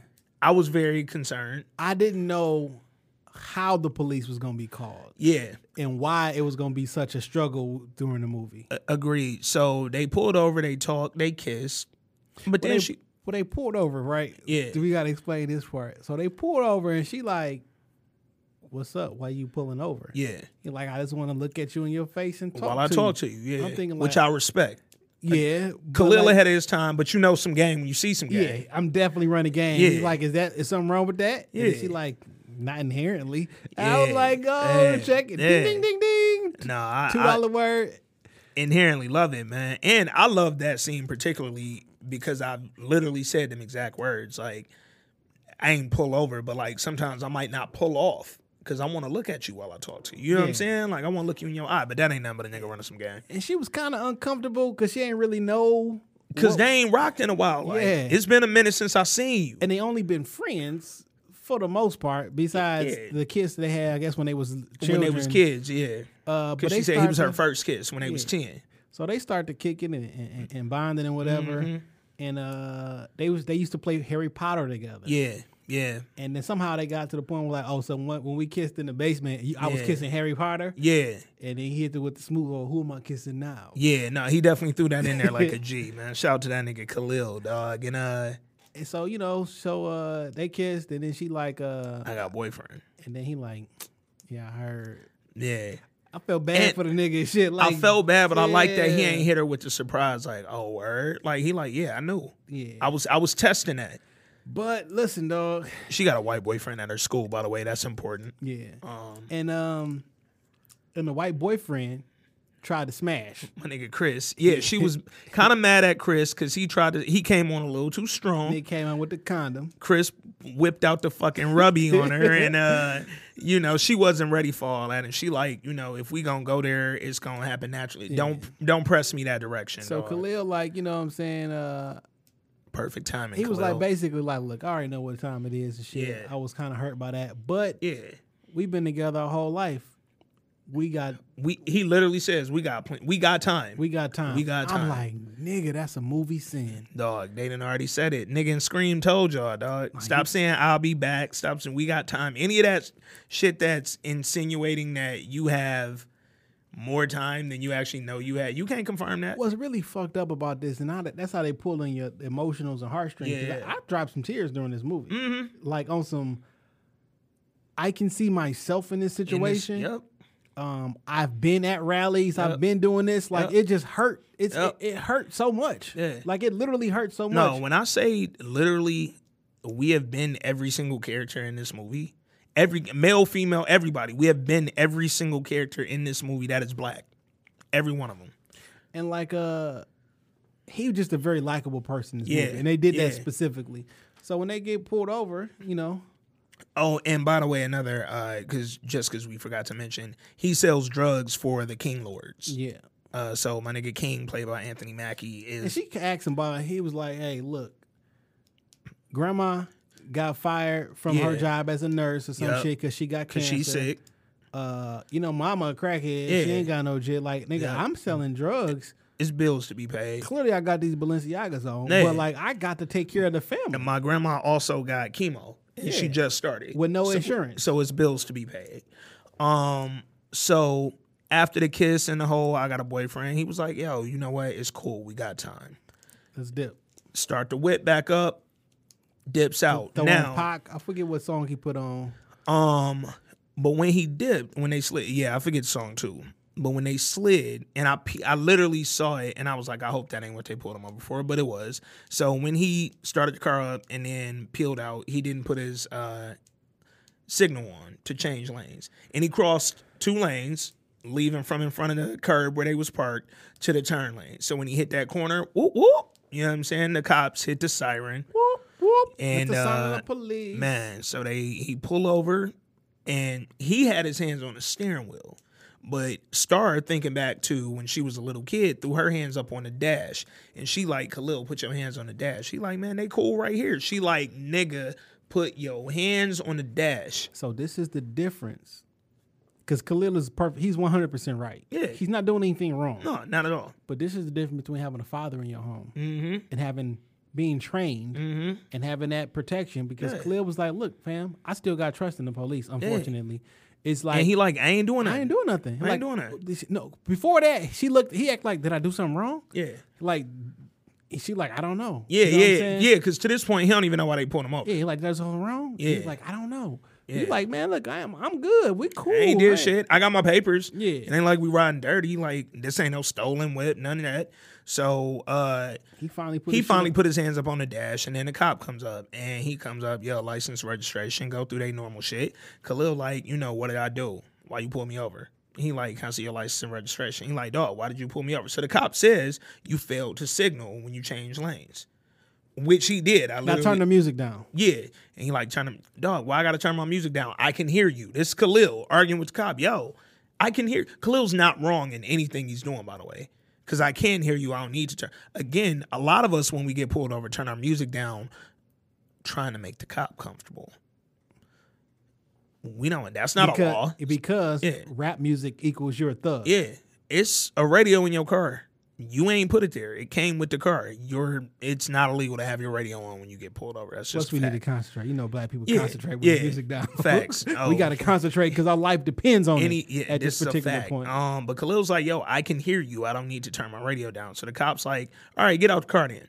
You don't want to turn your radio. He like, fam. Am I getting out the car because I turned my blinker on, or because I wouldn't turn my fucking radio down? He like, what am I now? What's the issue, nigga? Because if it's because I ain't turned my radio down when you have already pulled me over, and you pulled me over for failing the signal, which ain't arrestable, nigga. So who is escalating this situation? The cop as usual, and or both. Like I'm asking. I'm gonna say the cop started the escalation. Because the escalation is we're just going up. The cop came to the car going up. He came up aggressively, yo, license registration. Oh, what did I do, officer? Which is a common question. It's like, fam, like this officer could have been like, hey, how you doing? Anything. I noticed that you didn't change your lanes. Do you have your license registration on you? It's a way to do that. I'm talking about instantly. Everybody is cool. But again, black people born in this country have PTSD. There are certain things that happen to us that we will naturally tighten up on. We will get defensive on. So if you come up to me aggressively as the police, who I naturally don't trust by nature of my skin. And guess what?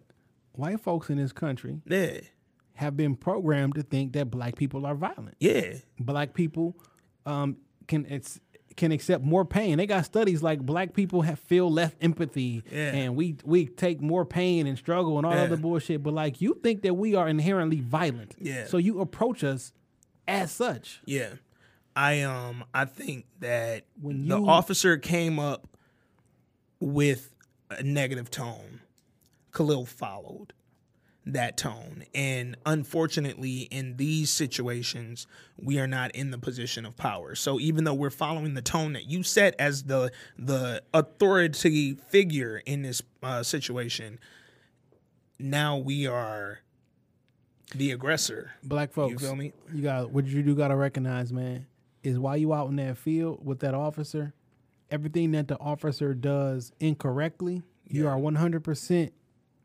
okay in your mind about pointing that shit out. But in the field is not where you actually have that fight. You have that fight in court. Facts. You got to make it to court in order to have that fight. So when they made you get out the car and they didn't have a reason to, anything they would have searched on you and found, that get thrown out. Yep. But you got to make it to court. You shouldn't have been in that situation. What we fail to realize is that because they're doing something illegal, your argument in the field does not stop that. Yeah. A judge has to say, or a prosecutor has to say what he did was illegal. You arguing in the field means nothing. Because despite the fact that we don't always seem like we're doing well in court, you're still promised your day in court. You just have to make it to court. Thanks. And in the case where I did nothing wrong here, let it play out. Let it play out. This is one case where you don't need to follow their lead. You don't need to be as aggressive or more aggressive just because they came up aggressive. Let them do what they doing. Listen, man. And get to court and try to fight it, bro. I know it don't always work out in our favor, but don't die about it, man. So how you mentioned that we've all been in this position. We've always been every person. So I had a run-in with the police officers right up the street, actually. On Lincoln or Southfield in Lincoln. Yeah. I'm with my nephews. Okay. You know what I'm saying? My brother was away still, so I'm with my nephew. He just turned 18 the day before. Okay. And I have his younger brother. I think he was like 12 or 13 at the time. And a white police officer. I'm taking my brother's stuff out of storage. I had his shit in storage. I'm preparing him for him to come home. I'm taking his shit in storage. So I got my pickup truck, and I got a bunch of shit in the back because I just took all this shit out of storage. Okay. I'm riding down Southfield Road, 3 o'clock in the afternoon. I'm approaching this Shell station. I look in my rear view, and I see a police officer. Yeah. Off rip, I know he about to pull us over. Yep. It's stop and go. It's 3:45, 4 o'clock in the afternoon. Yeah. On Southfield Road. Ain't no speeding going on. It's traffic. At all. You know what I'm saying? Yeah. It's like it's rush hour traffic. Yeah. I get over and Because I'm like, I know we about to get pulled over because you see 3 black people with a bunch of stuff in a pickup truck. You automatically think we stealing. Yeah. Like, I already know. So guess what happens? He throw the fucking party lights on. Yep. Now, I got a 18-year-old. He's still a kid. And I have like a 12-year-old in the back. Now, how I usually interact with the police is I don't talk to them. Yeah. That is another way to stay safe, black folk. Don't say shit. I don't answer questions. Don't incriminate yourself. I give them my license information, and my more normal response is I don't answer questions. However, because I got kids inside of the car with me who has never had any kind of interaction with the police, I got to adjust my style because I need to mirror what I want you to do. Because y'all need to make it home. Yeah. He come out, asking his questions or whatever, and then this is my dad's truck. He run the place. He like, your license plate came back empty. I'm like, what does that mean? Because I don't know what that means. Like the plates is tag, like it didn't. Something came back empty. I'm like, empty. Well, I don't like that term.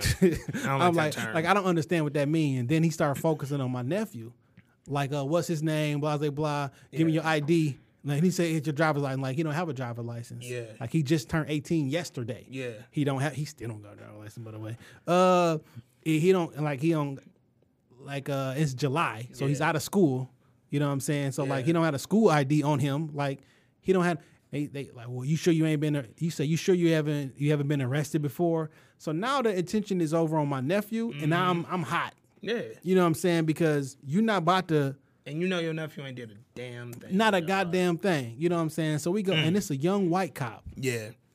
I'm talking about. He definitely younger than myself. Yeah. Looking nervous and shit, all sweaty and shit like them that. Jittery young ones, boy, them rooks. So I'm answering questions that I normally don't have, but I'm thinking like, look, the nigga look. And so another lady cop pull up and they putting too much pressure. I'm like, look, stop talking to him. I'm like, listen, stop talking. What you need to find out. Yeah. You need to run this, you know what I'm saying? You want to talk, you know what I'm saying? Long story short, they end up letting us go. Yeah. But it's 30 to 45 minute ordeal. So now I got to have a conversation with my nephew like, listen, man, you 18 now. Yeah. I know that you a kid. You a threat to these motherfuckers, But you see how they treated you? Yep. Yeah. You know what I'm saying? They was on you. Like, you sure you ain't never been arrested? No, yes, he fucking sure he ain't never been arrested. You know what I'm saying? So I had to have the talk with them and be like, listen, all you got to do at the end of the day is make it home. And I explained to him, like, look, I'm answering questions that I don't need to answer because I want to make sure that you and your little brother get back to my father's house. Yeah. Because this whole I'm okay. If the police want to do whatever the fuck they want to do to me. That shit can scar a young man at his age, though. I remember being 18, home from school, and I was downtown. And we went out, it was in the winter, probably like Christmas break. We went out and whatever club we were going to was new. So I didn't know exactly where it was. And I've been up in East Lansing, so I ain't familiar with the club at all. So I'm going the way that I think to get over here. And then I get to this street and it says it's a one-way. So I turn down that way. I literally get to the opposite corner of the corner that I turned on. And it says one way in the opposite direction that I turned. So we have two opposing signs at each end of the street. I noticed them as I'm driving because I'm even though my license has been suspended and just absurd amount of times, I am a really good driver, nigga. Don't let the police tell you different. So a cop pulls up. They pull me over. And she literally, it's a lady cop. She walks up to the window. I have people in the car with me. She goes, do you know why I pulled you over? I said straight up and down, my assumption is that you pulled me over because I turned down a one-way. But the problem is the sign on that corner says the one-way is going this way. So I was like, one of these arrows is wrong, and I just turned following the first one I saw. I literally said that. And she goes, no, you were driving down a one-way. And I was like, did you hear what I just said? Like, it's opposing signs. So I'm trying to get her to turn around and look at the other corner to see that arrow is pointing in the direction I was driving, and the one we're stopped in front of is pointing the opposite way. Hey, look, fam, this is a big ass circle. It's a loop, okay? Fam, like, one saying this way, one saying that way. And that's what you want me to do? I seen one nigga. It's like Goodfellas, nigga. One going that way, one going this way. What do you want from me, nigga? So I'm telling her that, and she's getting aggressive. Female police officers are typically more aggressive than male counterparts. That's a fact. I studied criminology, so don't add me. So she's kind of getting hot because I'm trying to tell. I'm a very prideful nigga when I'm right. And I'm right in this situation. I'm trying to keep her from wasting time. So I say, yo, I'll walk back down there with you, and I'll point in the direction of the sign that I saw. As I say, I'll walk with you, and I'll point that way. She pulled her strap. I have people in the car with me, girls, my nigga. She pulled her strap, and she says, do not get out the car. And I was like, yo, I'm not even touching the fucking door. I pointed out the window, like, my bad. She goes, put your arm back in the car. I'm going to hand me your license and your registration, all that. And she writes me this ticket. She brings me the ticket back, and she says, like, you know, here's your ticket. You got to pay it within 10 days. And I go, you just wasted my time and yours. I'll see you in court. Now, mind you, at the time, my license is restricted because I had just come off suspension. So immediately when she writes me that ticket, until we get all this sorted out, my license is suspended again. So now I'm driving illegally now. So I told my mom about the whole ordeal, called her, told her, and she was like, get your ass back home, bring that car. She ain't listening either. So I was like, you know what? I'm going to court. This is the first ticket I ever fought in my life. I walked to the one corner, took a picture. Walked to the other. I had my little disposable camera, you know, the Walmart boy, the Walgreens boy. Walked to one corner, took a picture. Walked to the other corner, took a picture of both signs that pointed in opposing directions. And I printed them out. I took them to court with me, and I won in court. I had to catch the Greyhound from East Lansing all the way to downtown Detroit, walk over to the 36 from the Greyhound station because there wasn't no cabs out there, and I was going to be late to court if I didn't start walking. Went in there, won my court date. But all that to say, this motherfucker pulled a strap. Why is it okay for police to be paranoid and me not to be paranoid? Because when you got the gun, cop. What I'm in general, though, yeah. If I'm somewhere and I say I fear for my life, how come I can't pull my strap out? Yeah. Because I'm gonna go to prison if I just pull my strap out. I was like, what I was fear for my life. What's different about you being a police officer and you being able to say, oh, I'll fear for my life, and you pull your strap out? Yeah. Because I may be in fear for my life for my next door neighbor, but I can't pull the strap out. I've asked that question several billion times, especially, you know, in light of recent police and black people interaction. One of the first times that I asked it, and this was not a cop. I'm aware that George Zimmerman was not a cop. He was fake neighborhood watch out there watching over a neighborhood that he was instructed to leave alone. But in that situation, I've asked myself time and time again with the Trayvon Martin shit, is why wasn't it okay for Trayvon Martin to fear for his life and fight for his life because he was being stalked by a man that the cops had told to stand down and not stalk this young man? Don't follow him, don't ask him shit, don't approach him. George Zimmerman didn't follow those instructions. He followed this young man. This is a teenager. And he follows him. He stalks him through this neighborhood. He walks up on him aggressively. He's been driving around in his car following this man. If I'm Trayvon and I'm a teenage man, if I'm a grown-ass, my age right now, 34, I'm scared in that situation. Scared enough that it's going to be fight or flight. And I'm going to fight for my fucking life. Fam, I pulled up at the crib yesterday, and it was a car sitting on the side of my house. Nigga, I spun the block. Yeah. I drove around for 5 minutes to pull back up. Like, why the fuck is this car why they out here sitting here? Yep. My senses is up. Why the fuck you parked on the side of my house, fam? Like, yeah, you know what I'm saying? I don't, you know what I'm like, what, in a black truck with tinted windows. At that, you know what I mean? I'm already on alert. I don't feel that it's okay for that situation. Yeah. So look, man, long story. Khalil gets out the fucking car, and he had his license and his registration, and he tell him, put your hands on the roof. Yeah. Don't move. Don't move. I'll be right back. Yeah. So he go to the car. He do what the cops do when they go to the car, and the whole time Khalil is talking to Star, and Star, like, nigga. Oh, so when they first got pulled over, a very key point, Star pulled out her phone to try to record the whole interaction once Khalil and the officer started going back and forth. the cop told her put her phone down, and she jumped and dropped her phone on the floor in the car. So when the cop goes back to his car, she starts reaching down trying to find her phone. That scared the fuck out of me. That scared me because she was doing it in a way that she was trying not to seem like she was reaching for anything. So she's reaching around trying to find her phone, but she's finding just random trash on Khalil's car floor. So she's picking up the trash and putting it on his seat as she's finding it. One of the things she picked up off the floor was his hairbrush. She puts that on the seat, and he goes, "Damn, Star, you messing up my car."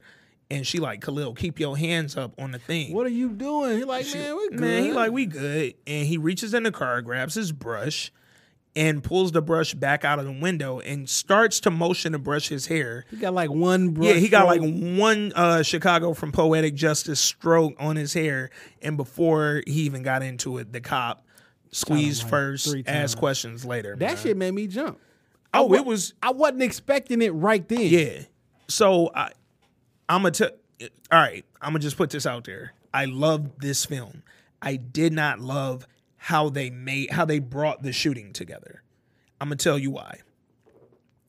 I thought the whole her reaching around on the floor trying to find the phone and pulling up this trash in his brush was a bit of a reach, no pun intended. I thought him reaching in that window to get the brush was because he didn't come off like a naive kid. Came off prideful, came off, strong and strong-willed, but he didn't come off so naive that he would think to reach in and grab a brush. I just didn't like that. He seemed like the type that, like, man, I ain't worried about this. He feel like one of those niggas. He gave me them vibes, but I feel like reaching in and getting a brush out the window, like that felt like a lot. I thought at the moment he reached in for the brush, shoot. he's going to get shot. But when he didn't, and he pulled it out. Because his right hand is toward the police. I'm like, all right, but when you see it, it's a brush. And then he got it to his head. Unless he about to shoot himself in the head, like, how would you think that was a gun? And so I actually thought a little bit ahead of that. I thought he was going to get shot when they first said license registration. I thought he was going to do, your typical reach into the glove compartment or reach in your wallet, because the cop didn't get his wallet till Khalil was out the car. Because he asked him, like, Star, how am I gonna get my wallet with my hands up? My hands. Yeah. So I thought either one of those, like when they was in the car and he was gonna reach into the glove compartment, or when he was out the car and he reached into his pocket, that the cop was gonna shoot him then. So I think that might have been my other issue with the brush part of that was I feel like there were two more, I guess, realistic ways that could have happened. But again, the brush.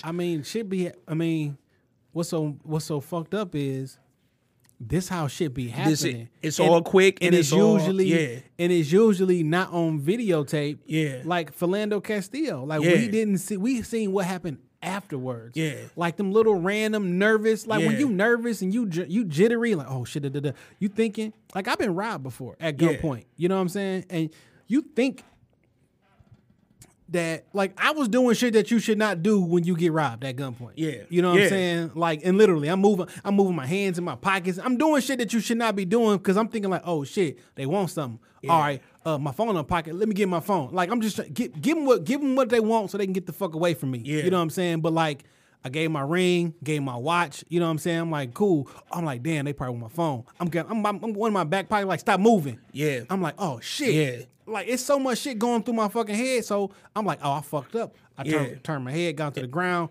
Boom, he shoot. This one, Demerit, you know what I'm saying? Got shot, you know what I'm saying? So everything worked out as far as he didn't pass, but he got shot. My man got shot in the face during this time frame. But I'm doing shit that don't make no logical sense. Because you in the situation where, like, your adrenaline moving, like, this is not normal. And you do shit that's not normal, like you wouldn't normally do. So that's where I didn't. And you think, in my brain, I'm thinking like, oh, y'all got a gun, y'all want something. Yeah. Oh, let me help you out. Let me give you something. Let me get it. I'm not thinking about how it looked. Yeah. So he like.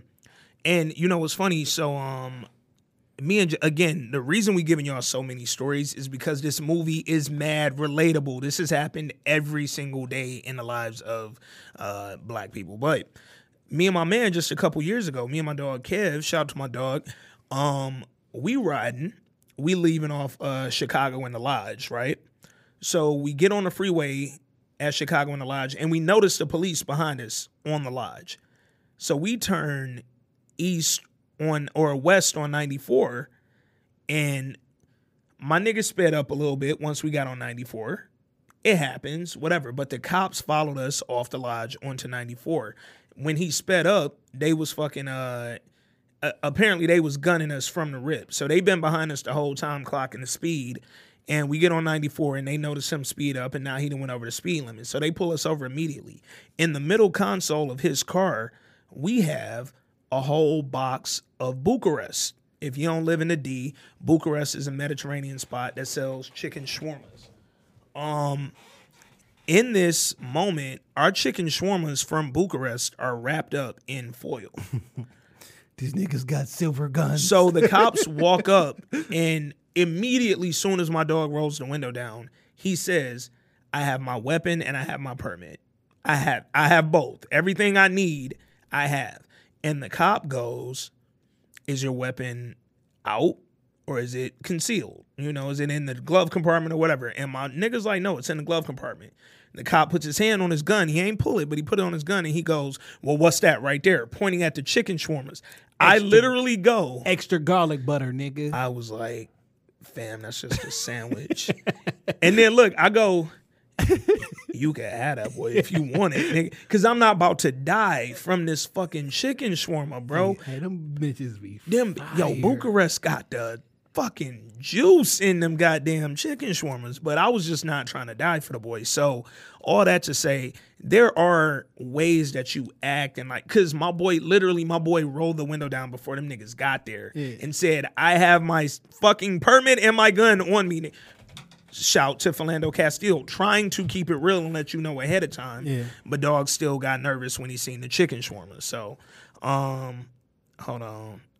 This nigga Jay just passed me that. This Week in Culture. It's happening in real time. Yeah, This Week in Culture, real time. So I'm going to read this out. Kanye West tweeted, my eyes are now wide open and now realize I've been used to spread messages I don't believe in. I'm distancing myself from politics and completely focusing on being creative. All right, Kanye. Hey, man. You heard it here first. Hey, y'all heard it here first. Kanye going back to the music and the shoes. Fuck y'all. Fuck Trump. Fuck the MAGA hat. Yeah. So listen, man. He killed my man. Yeah. Khalil got killed because he pulled his hairbrush out the window and tried to get a fucking brush stroke in. So look, man, I give us a synopsis of a lot of shit that's been going on. So she the only witness to him dying. Yep. She worried about testifying. Yeah. Because, hey, I go to this all-white school. They gonna find out I'm the ghetto girl. Yeah, they don't know her background like that. Yeah. But then she's also worried, and her parents are worried because they don't want it to come out that she knew Khalil sold drugs for the King Lords. Well, I don't like this. That plot. was my other stretch, and these are literally the only two problems I have with this film. Like the brush being the shooting, and this being the, because there was no reason for her to mention that, bro. Not even that. So what does that mean though? Nigga, you not going to jail because of nigga. Like, nigga, we all know you sell drugs. The whole neighborhood know King sell. Nigga. The whole neighborhood knows that the man named King is over the King Lords gang in the motherfucking homes. Like I don't understand that I shit. didn't like that plot at all. I didn't understand. Like, fam, you got to have evidence and because like the nigga dead. Yeah. It's hearsay. Yep. Like, it's not real. Like, fam, what are you talking about? Yeah. I too was not a fan of that. I thought it was a reach again. That became the plot, and I respected them trying to get us to understand maybe the tension between her dad Maverick and King. Yeah. And you know, because there's always, if you in a gang and if you know anything about gang culture, it's blood in, blood out typically.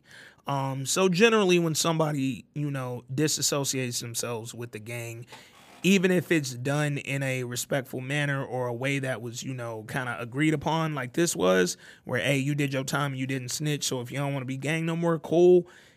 It's still not really cool to the niggas that's in the gang. So look, it was in facts. Yeah. So there was a debate or a divide. Yeah. Pops wants you to stand up for your mans. Yeah. The neighborhood wants you. His sister like, listen, Khalil will be out here riding for you. Yeah, so aren't you gonna speak up? Ride for him. I thought that shit was weird that you wasn't like trying to speak up off rip because that's your best friend. It seemed like she would have been too. Like that shit was wild. And she was getting encouragement too, not only from family but also from Issa, shout out to Issa. Issa played a lawyer in this movie, and she was a nonprofit lawyer working for a program called Just Us for Justice. And she was trying to get her to speak up and lead this revolution. For some reason, I didn't like her character. I get you. I felt it was just like, I understand that's needed, right? Yeah. It just felt very exploitive. So I agree with you, because she was trying to get her on TV and da. So she actually did get her on TV. And Star goes and she does this interview with the local news station. But before this, okay, this was a very important part. When Issa Rae's character, first, the mama didn't want her to do none of that shit at all. Daddy like, nigga, ride for your man. Yeah. Mama like, no, we moving. Yeah. Issa come in. Shout out to Regina Hall playing her mom real quick. I love Regina Hall. Love her to death. Like, she can do no wrong to me. I just want to throw that in there. Regina Hall, how you doing, baby? I love you. Love her to death. Issa comes through, and then Star busts out, hey, I saw my other best friend get shot and killed right in front of me. Yeah. And I saw who did it. Yeah. She never told that to her parents. Never told. And then I saw who did it, and I didn't speak up for her. I felt that's a bad friend. Yeah. But the nigga got killed. Killed a couple months later. So with Khalil, I want to be a better friend because this nigga got killed and my man gonna go free. I feel like I should be a better friend. Yeah. Let me just go ahead and put this out here in the atmosphere. Anything ever goes down with me, and a police officer and shit, first things first, don't believe whatever their official story is. Facts. Facts. And the second and the most important, you niggas better fucking ride for me. Like in real life, this is ignorant. Okay? I'm going to acknowledge the ignorance before I say this shit. I don't want no peaceful shit going on, man. Y'all better make some fucking noise for me. Yeah. Make some fucking noise for me, because guess what? I'm going to ride for y'all niggas, dog. I'm going to put this out there right now, too, while Jay is on that topic. If anything ever happens between me and a cop and I'm, for some reason, unable to speak up for myself after it happens, y'all and one of y'all seen it, like you was a witness, nigga, I don't care what hood you in. If you snitching on a cop, you are not snitching. You are telling the truth, nigga. Fuck that. If a cop did some dirty shit to me, y'all niggas tell. You are not labeled a rat. You are not a snitch. I thought they were going to play up more of the, like, the cops are harassing her. Because you know how that goes down. Like, the boys in blue going to stand up for one another. So I thought they were going to play the whole narrative of, once they see the witness on TV and figure out who she is, cops going to be at her. How you figure that shit out so quick? How did that cop figure out so quick? When he goes, that's the witness? Well, there were a few things that I thought were standout. One, they really didn't do a great job blocking her voice. I don't think. She also had her hair and the braids were kind of down in the front. Now, granted, she ain't the only girl on earth with braids. But they had the block shit on there. I'm thinking like maybe because she was at the police office, the police station that night. But like, But he listened to her voice and like, this dude, like that's a big stretch, fam. Yeah, I mean, hey, maybe somebody from Power wrote on this shit. Shout out to Maria Suarez. But I thought like, oh wow, this is interesting dynamic. They getting pressured by the streets and they getting pressured by the cops. Yeah, but I thought the street pressure, it just felt like a reach. So while she was doing her interview, the news reporter or interviewer or whatever, she kind of goes into the whole like, what do you know about Khalil? Did you know that Khalil sold drugs?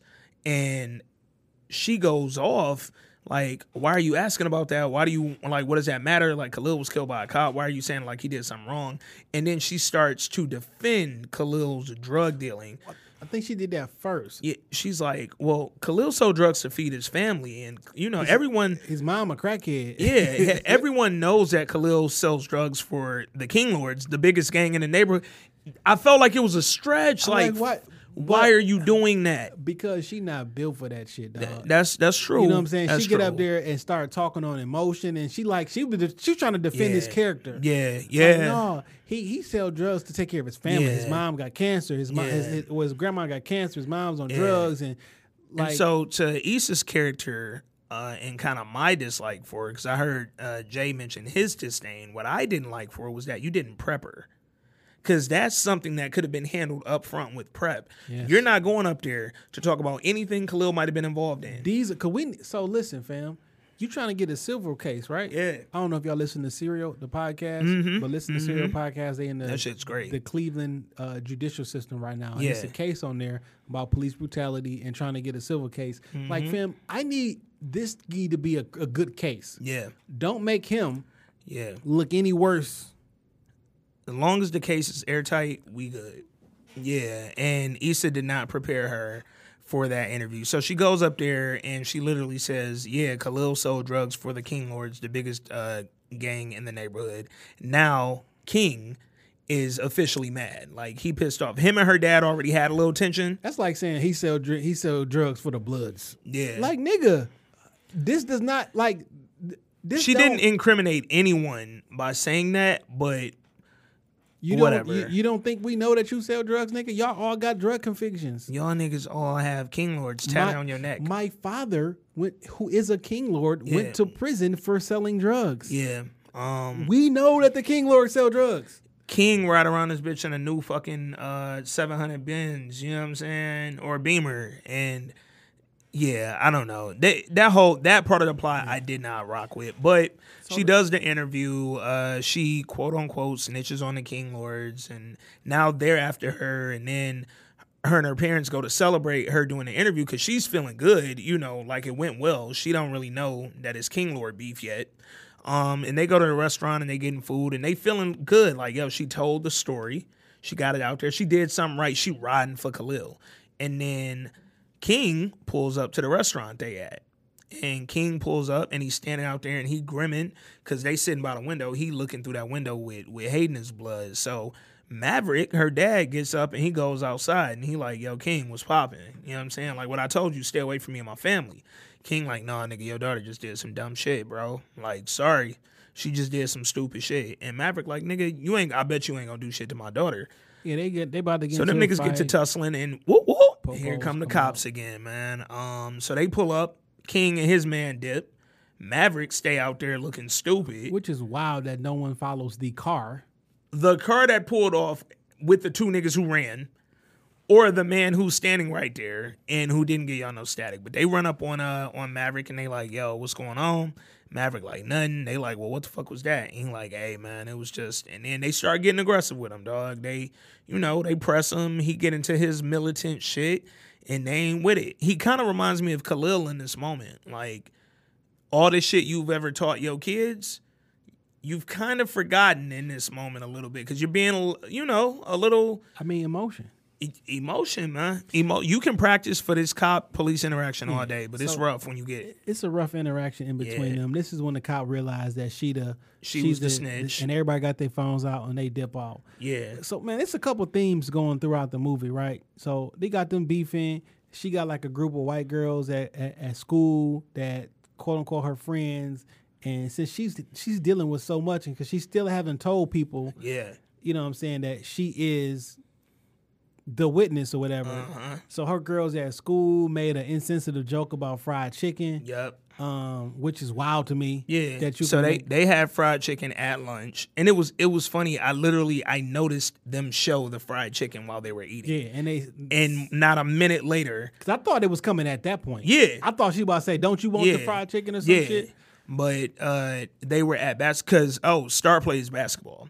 So they're at basketball practice, and she went to make a pass, and she passed it off wrong. And then her white friend goes, "Yo, just do it like you did like it's some fried chicken." Like she got stripped. Yeah. And so she lost the ball. She's like, act like it's fried chicken. Act like it's fried chicken. Yeah, because when they was at lunch, Star was like hanging on her little chicken leg or some shit real hard. I don't know. Again, it was out of place. Subtle, but her girl's comment was out of fucking place and out of pocket. So she says that, and Star, at first she kind of snapped, and then she kind of jumped back in like, wait, no, maybe I'm tripping. And her girl goes, no, I wasn't saying that because you're black. We had fried chicken at lunch. Fuck that bitch. But that bitch was racist, which we found out racist. As the movie goes on. Yeah. So, the movie was putting her in a situation where her other friends keep saying racist shit and insensitive things because her boyfriend is white. Yeah. All her school friends is white, and they don't know. This is what happens when you hide your identity. Yeah. People shit on you. Yeah. And they think you relate to them because of how much you related to them. And how much you let them get away with in the past. So she's at her girl's crib and they're watching the news, and the one girl who made the fried chicken comment goes, you know, they're watching the news, and on the news they say, you know, the cop who killed Khalil, he's been facing threats, and his dad gets on there and he's like, oh, they've threatened to kill my son, and whoop, whoop, whoop. And the friend goes, man, that's so sad. That officer was just trying to do his job, and they're threatening him. And Star, again, she still hasn't told them. Like, fam, why, see, this is your fault again. Yeah. Like, fam, tell them what's going on with these your friends. Yeah.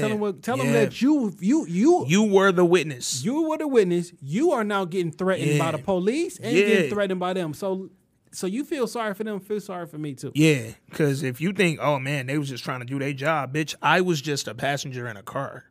And now my life is being threatened. Shit's happening to me. So her girl makes an insensitive comment. Star goes off again. This time she kind of snapped a little bit harder. And then the white girl defended herself. She defended her comments and her position. Yo, if you racist, here's one thing about me. Stay racist, bro. Don't defend your shit. Defend it to the death, because I don't want you to pretend, nigga. Like, be the fuck you, nigga. If you don't like me and you think some shit like this is cool and my boy getting killed is cool because he brushed his hair, nah, fam, stay in that lane right there. Yeah. But they had a fake ass rally and shit. Yeah. The school had the fake rally. Yeah, had a fake ass rally and shit. Like you see on the news all the time when a shooting happened or when something happened, they got these white schools that don't really got shit to do with it. They walk out and do the protest. So all the students did a fucking a rally. They printed off flyers with Khalil face on there, justice for Khalil, and they all skipped school. They used it as a reason to skip school and leave. So again, Star's mad. She's upset, but she's not telling anybody at her school why she's so upset and why she's been so awkward over these last few days.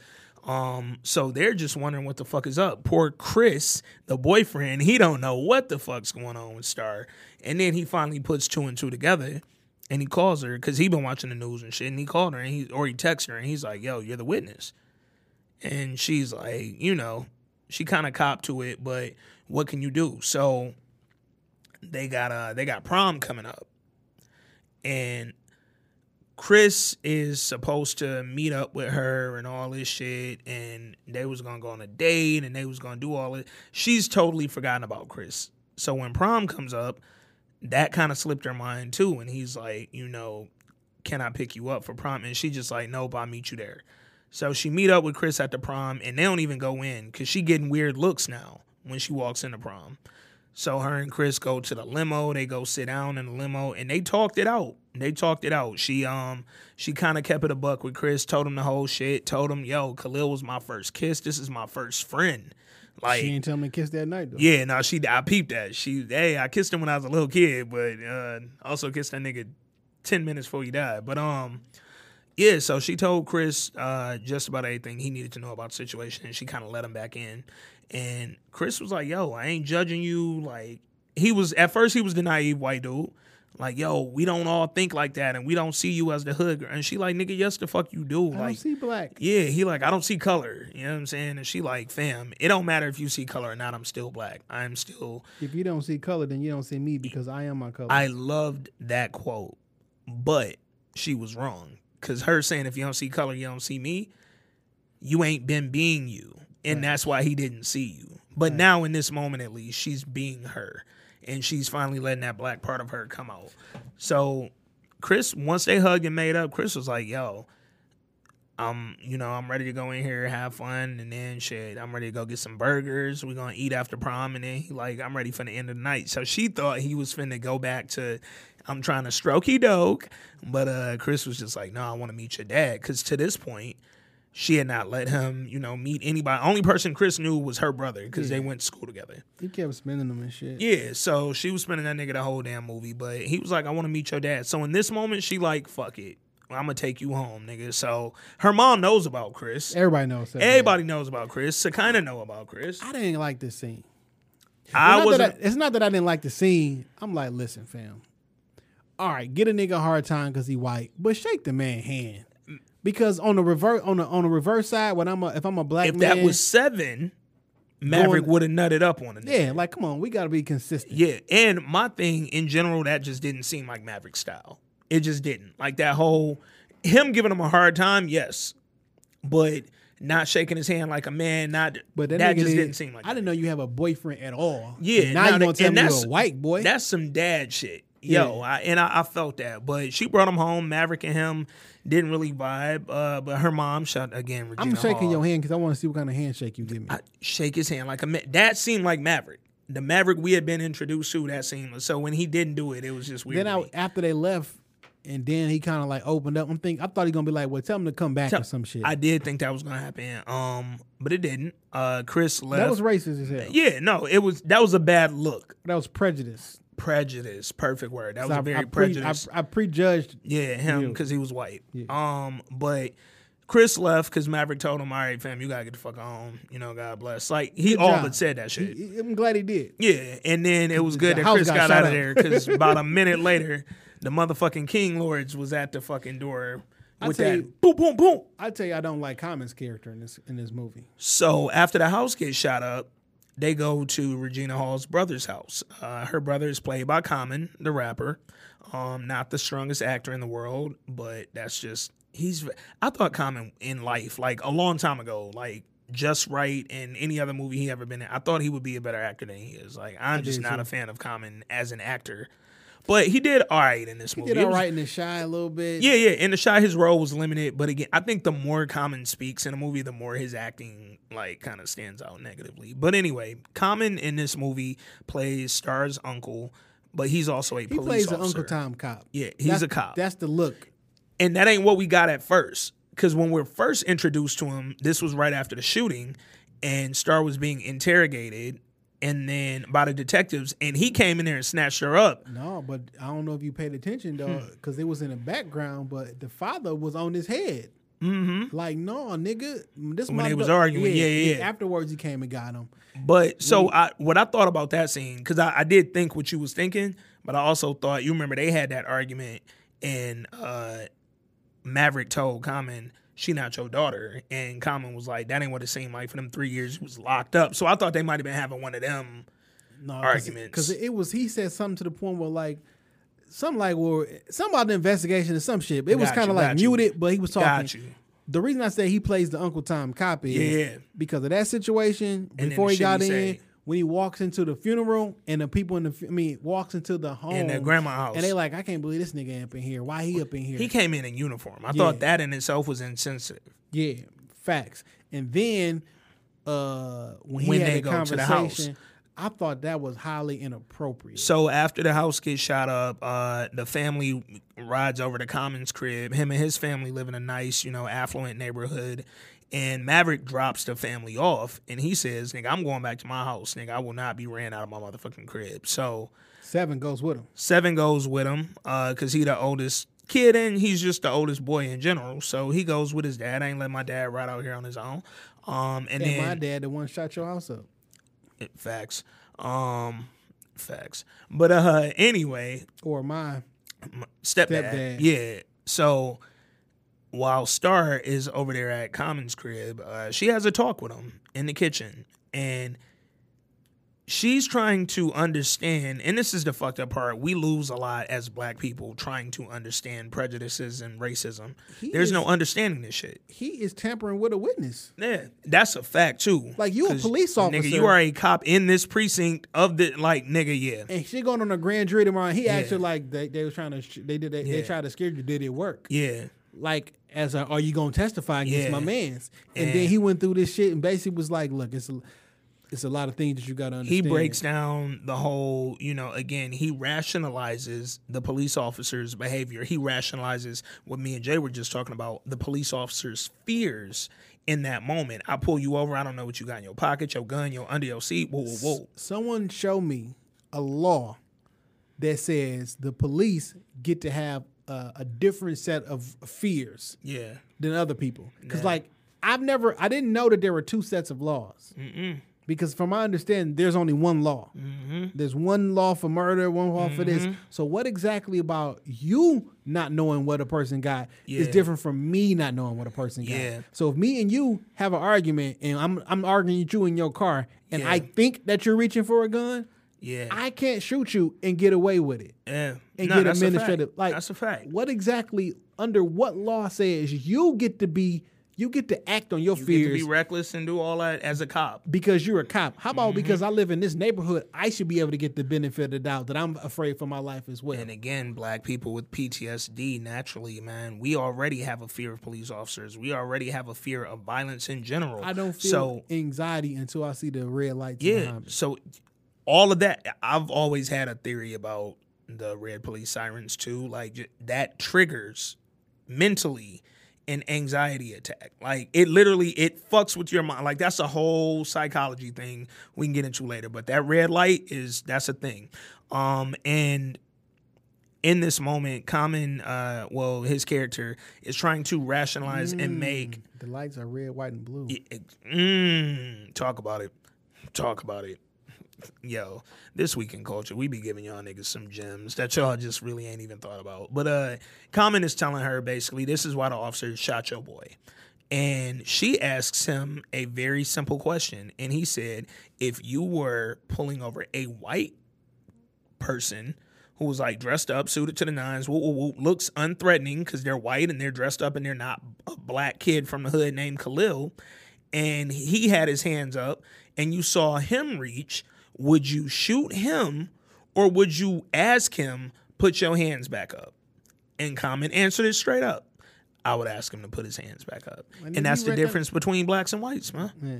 That's it. Like, that's what it is. He kept it a buck with her. So look, long story short, she did. She do a great job. She went to the grand jury, gave her story, thought it was going to get him, indicted. It did not. Y'all seen that narrative before, bro. 7 gets, you can fucking indict a ham sandwich. Yeah. That's the going thing. Yeah. He did not get indicted. 7 gets beats up by the pops. Yeah. King beat the shit out of 7. Just because it ain't his son. So why the fuck not? And his sister's snitching. So I'm gonna beat you up to get their attention because I'm gonna kill one of you motherfuckers is gonna die. So and then they had the riot. Well, the protests. Yeah. So they try to get 7 to the hospital. Yeah. When they go down to downtown, it's a protest. They go down to the fucking protest. Yep, they go to the protest. They see what's going on. There's hella niggas marching for Khalil since the officer didn't get indicted. Y'all know this story. Y'all seen Ferguson and all the other marches that started off as peaceful protests and turned into riots.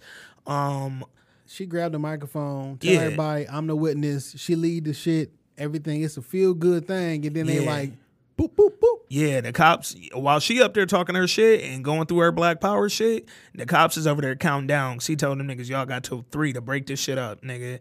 They in front of city council, nigga. The cops give her the 1, 2, 3. They start shooting off the tear gas flowing everywhere.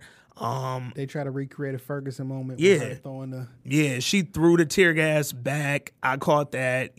Shout out to that little play on Ferguson that they did. She threw the tear gas at the officers, but her and 7 are affected by the tear gas. That shit goes through the area, gets in your eyes, it's burning, it's uncomfortable. So a truck pulls up on them. And it's 2 dudes, and one of them recognizes them, and he goes, yo, is Maverick Carter y'all dad? And they was like, yeah. And they was like, yo, y'all good with us? Come on. So they hop in the truck, and they were like, take us to our dad's store because we need to get some water to rinse our eyes. And he like, no, y'all need some milk. So they go to the store, they get some milk. The dudes who picked them up leave after they pour some milk in their eye, and her and 7 are chilling in the store, probably chilling till the streets is safe again. Well, till their dad come. Yeah. She was like, I'm going to tell your dad where y'all at. Yeah. Yep. The dude did say that. And she listened to the voicemail on her phone. Her mama done called like 5 times. So they waiting on their dad. But King has been across the street watching the fucking store for a minute. He sees them on the ground, or he sees them go into the store. So he sends his man over there with a Molotov cocktail. He opens the door, throws the cocktail down, boom, sets the store on fire. And they're trapped because this fire was spread at the front door, but they need a key to unlock the back door to get out because the door is locked from the inside. This is the only part I didn't understand. I didn't understand how the door, or it's locked from the outside. So it was weird. I don't know how a door is locked from the outside that I can't access from the inside. Like, nigga, when the door's open, that's how customers come in.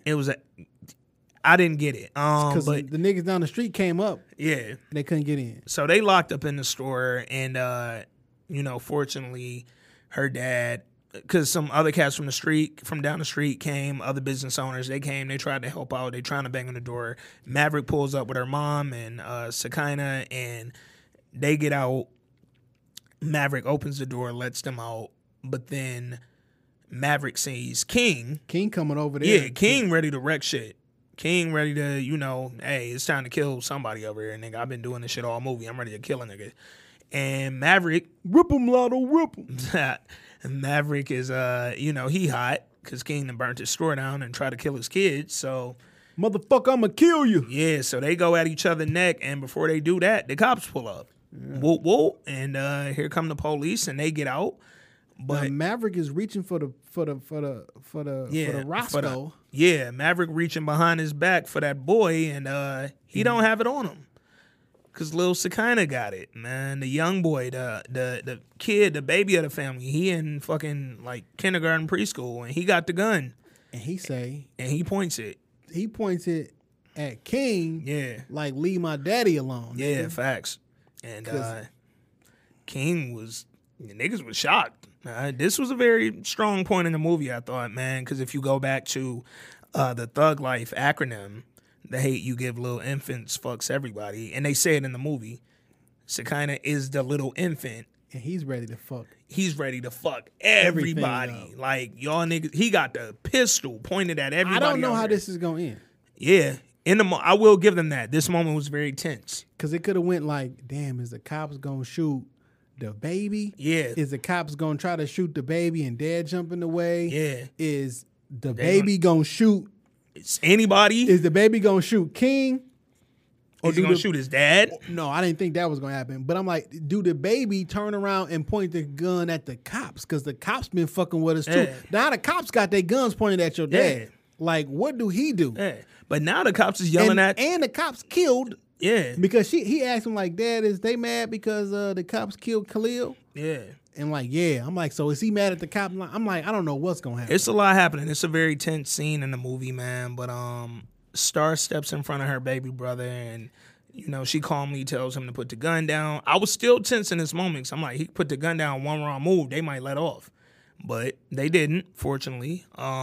He puts the gun down and Star hugs her little brother and her dad came over there. Maverick hugged her. How did King go free this night? Did he? I thought that was when he got arrested. He got arrested later in the daytime. Yeah, in the that's a fact. That's a fact. Because the neighborhood told on him because they snitched on him about burning the store down. You got a gun behind your back. Fam. Yeah. Nobody gets shot in that part, but King gets arrested later for burning the store down because all the neighborhood store owners told on him, and everybody in the neighborhood just started dropping dimes like, yo, that nigga sell drugs, he over this gang, he a whole different type of terror out here in these streets. And the Carter family rebuilds, man. They rebuild and they didn't move. Regina Hall, the mom, she was consistent in her desire to move throughout the movie as different events happened, but they did not move. They stayed and they got their lawn together and did a little landscaping at the crib, and that was that, man. The hate you give, I think that the movie was so relevant and so familiar and so timely. It's a good watch, man. It's a great watch. It was very emotional, man. It is a great watch. It's got like a 95, 96 on Rotten Tomatoes, so that mean the white people like it. That mean the black people like it.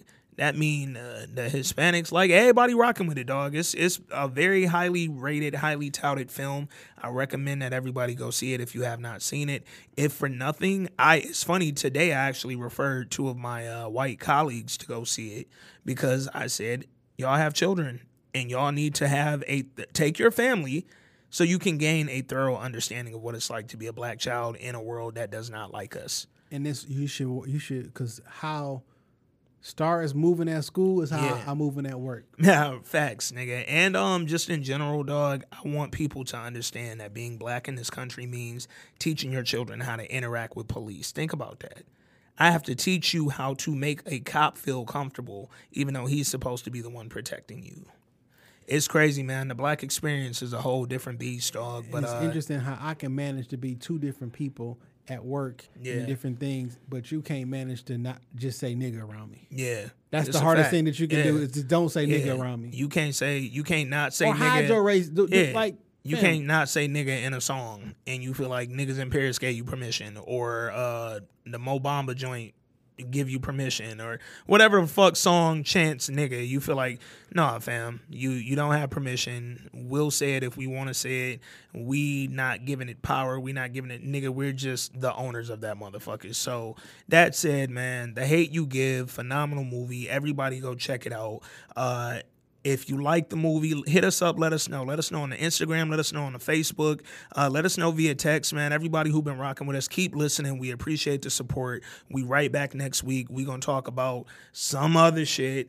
And when that shit comes up, man, y'all going to get all this culture. But till then, This Week in Culture, episode 19. Ann and Jay, we out, baby.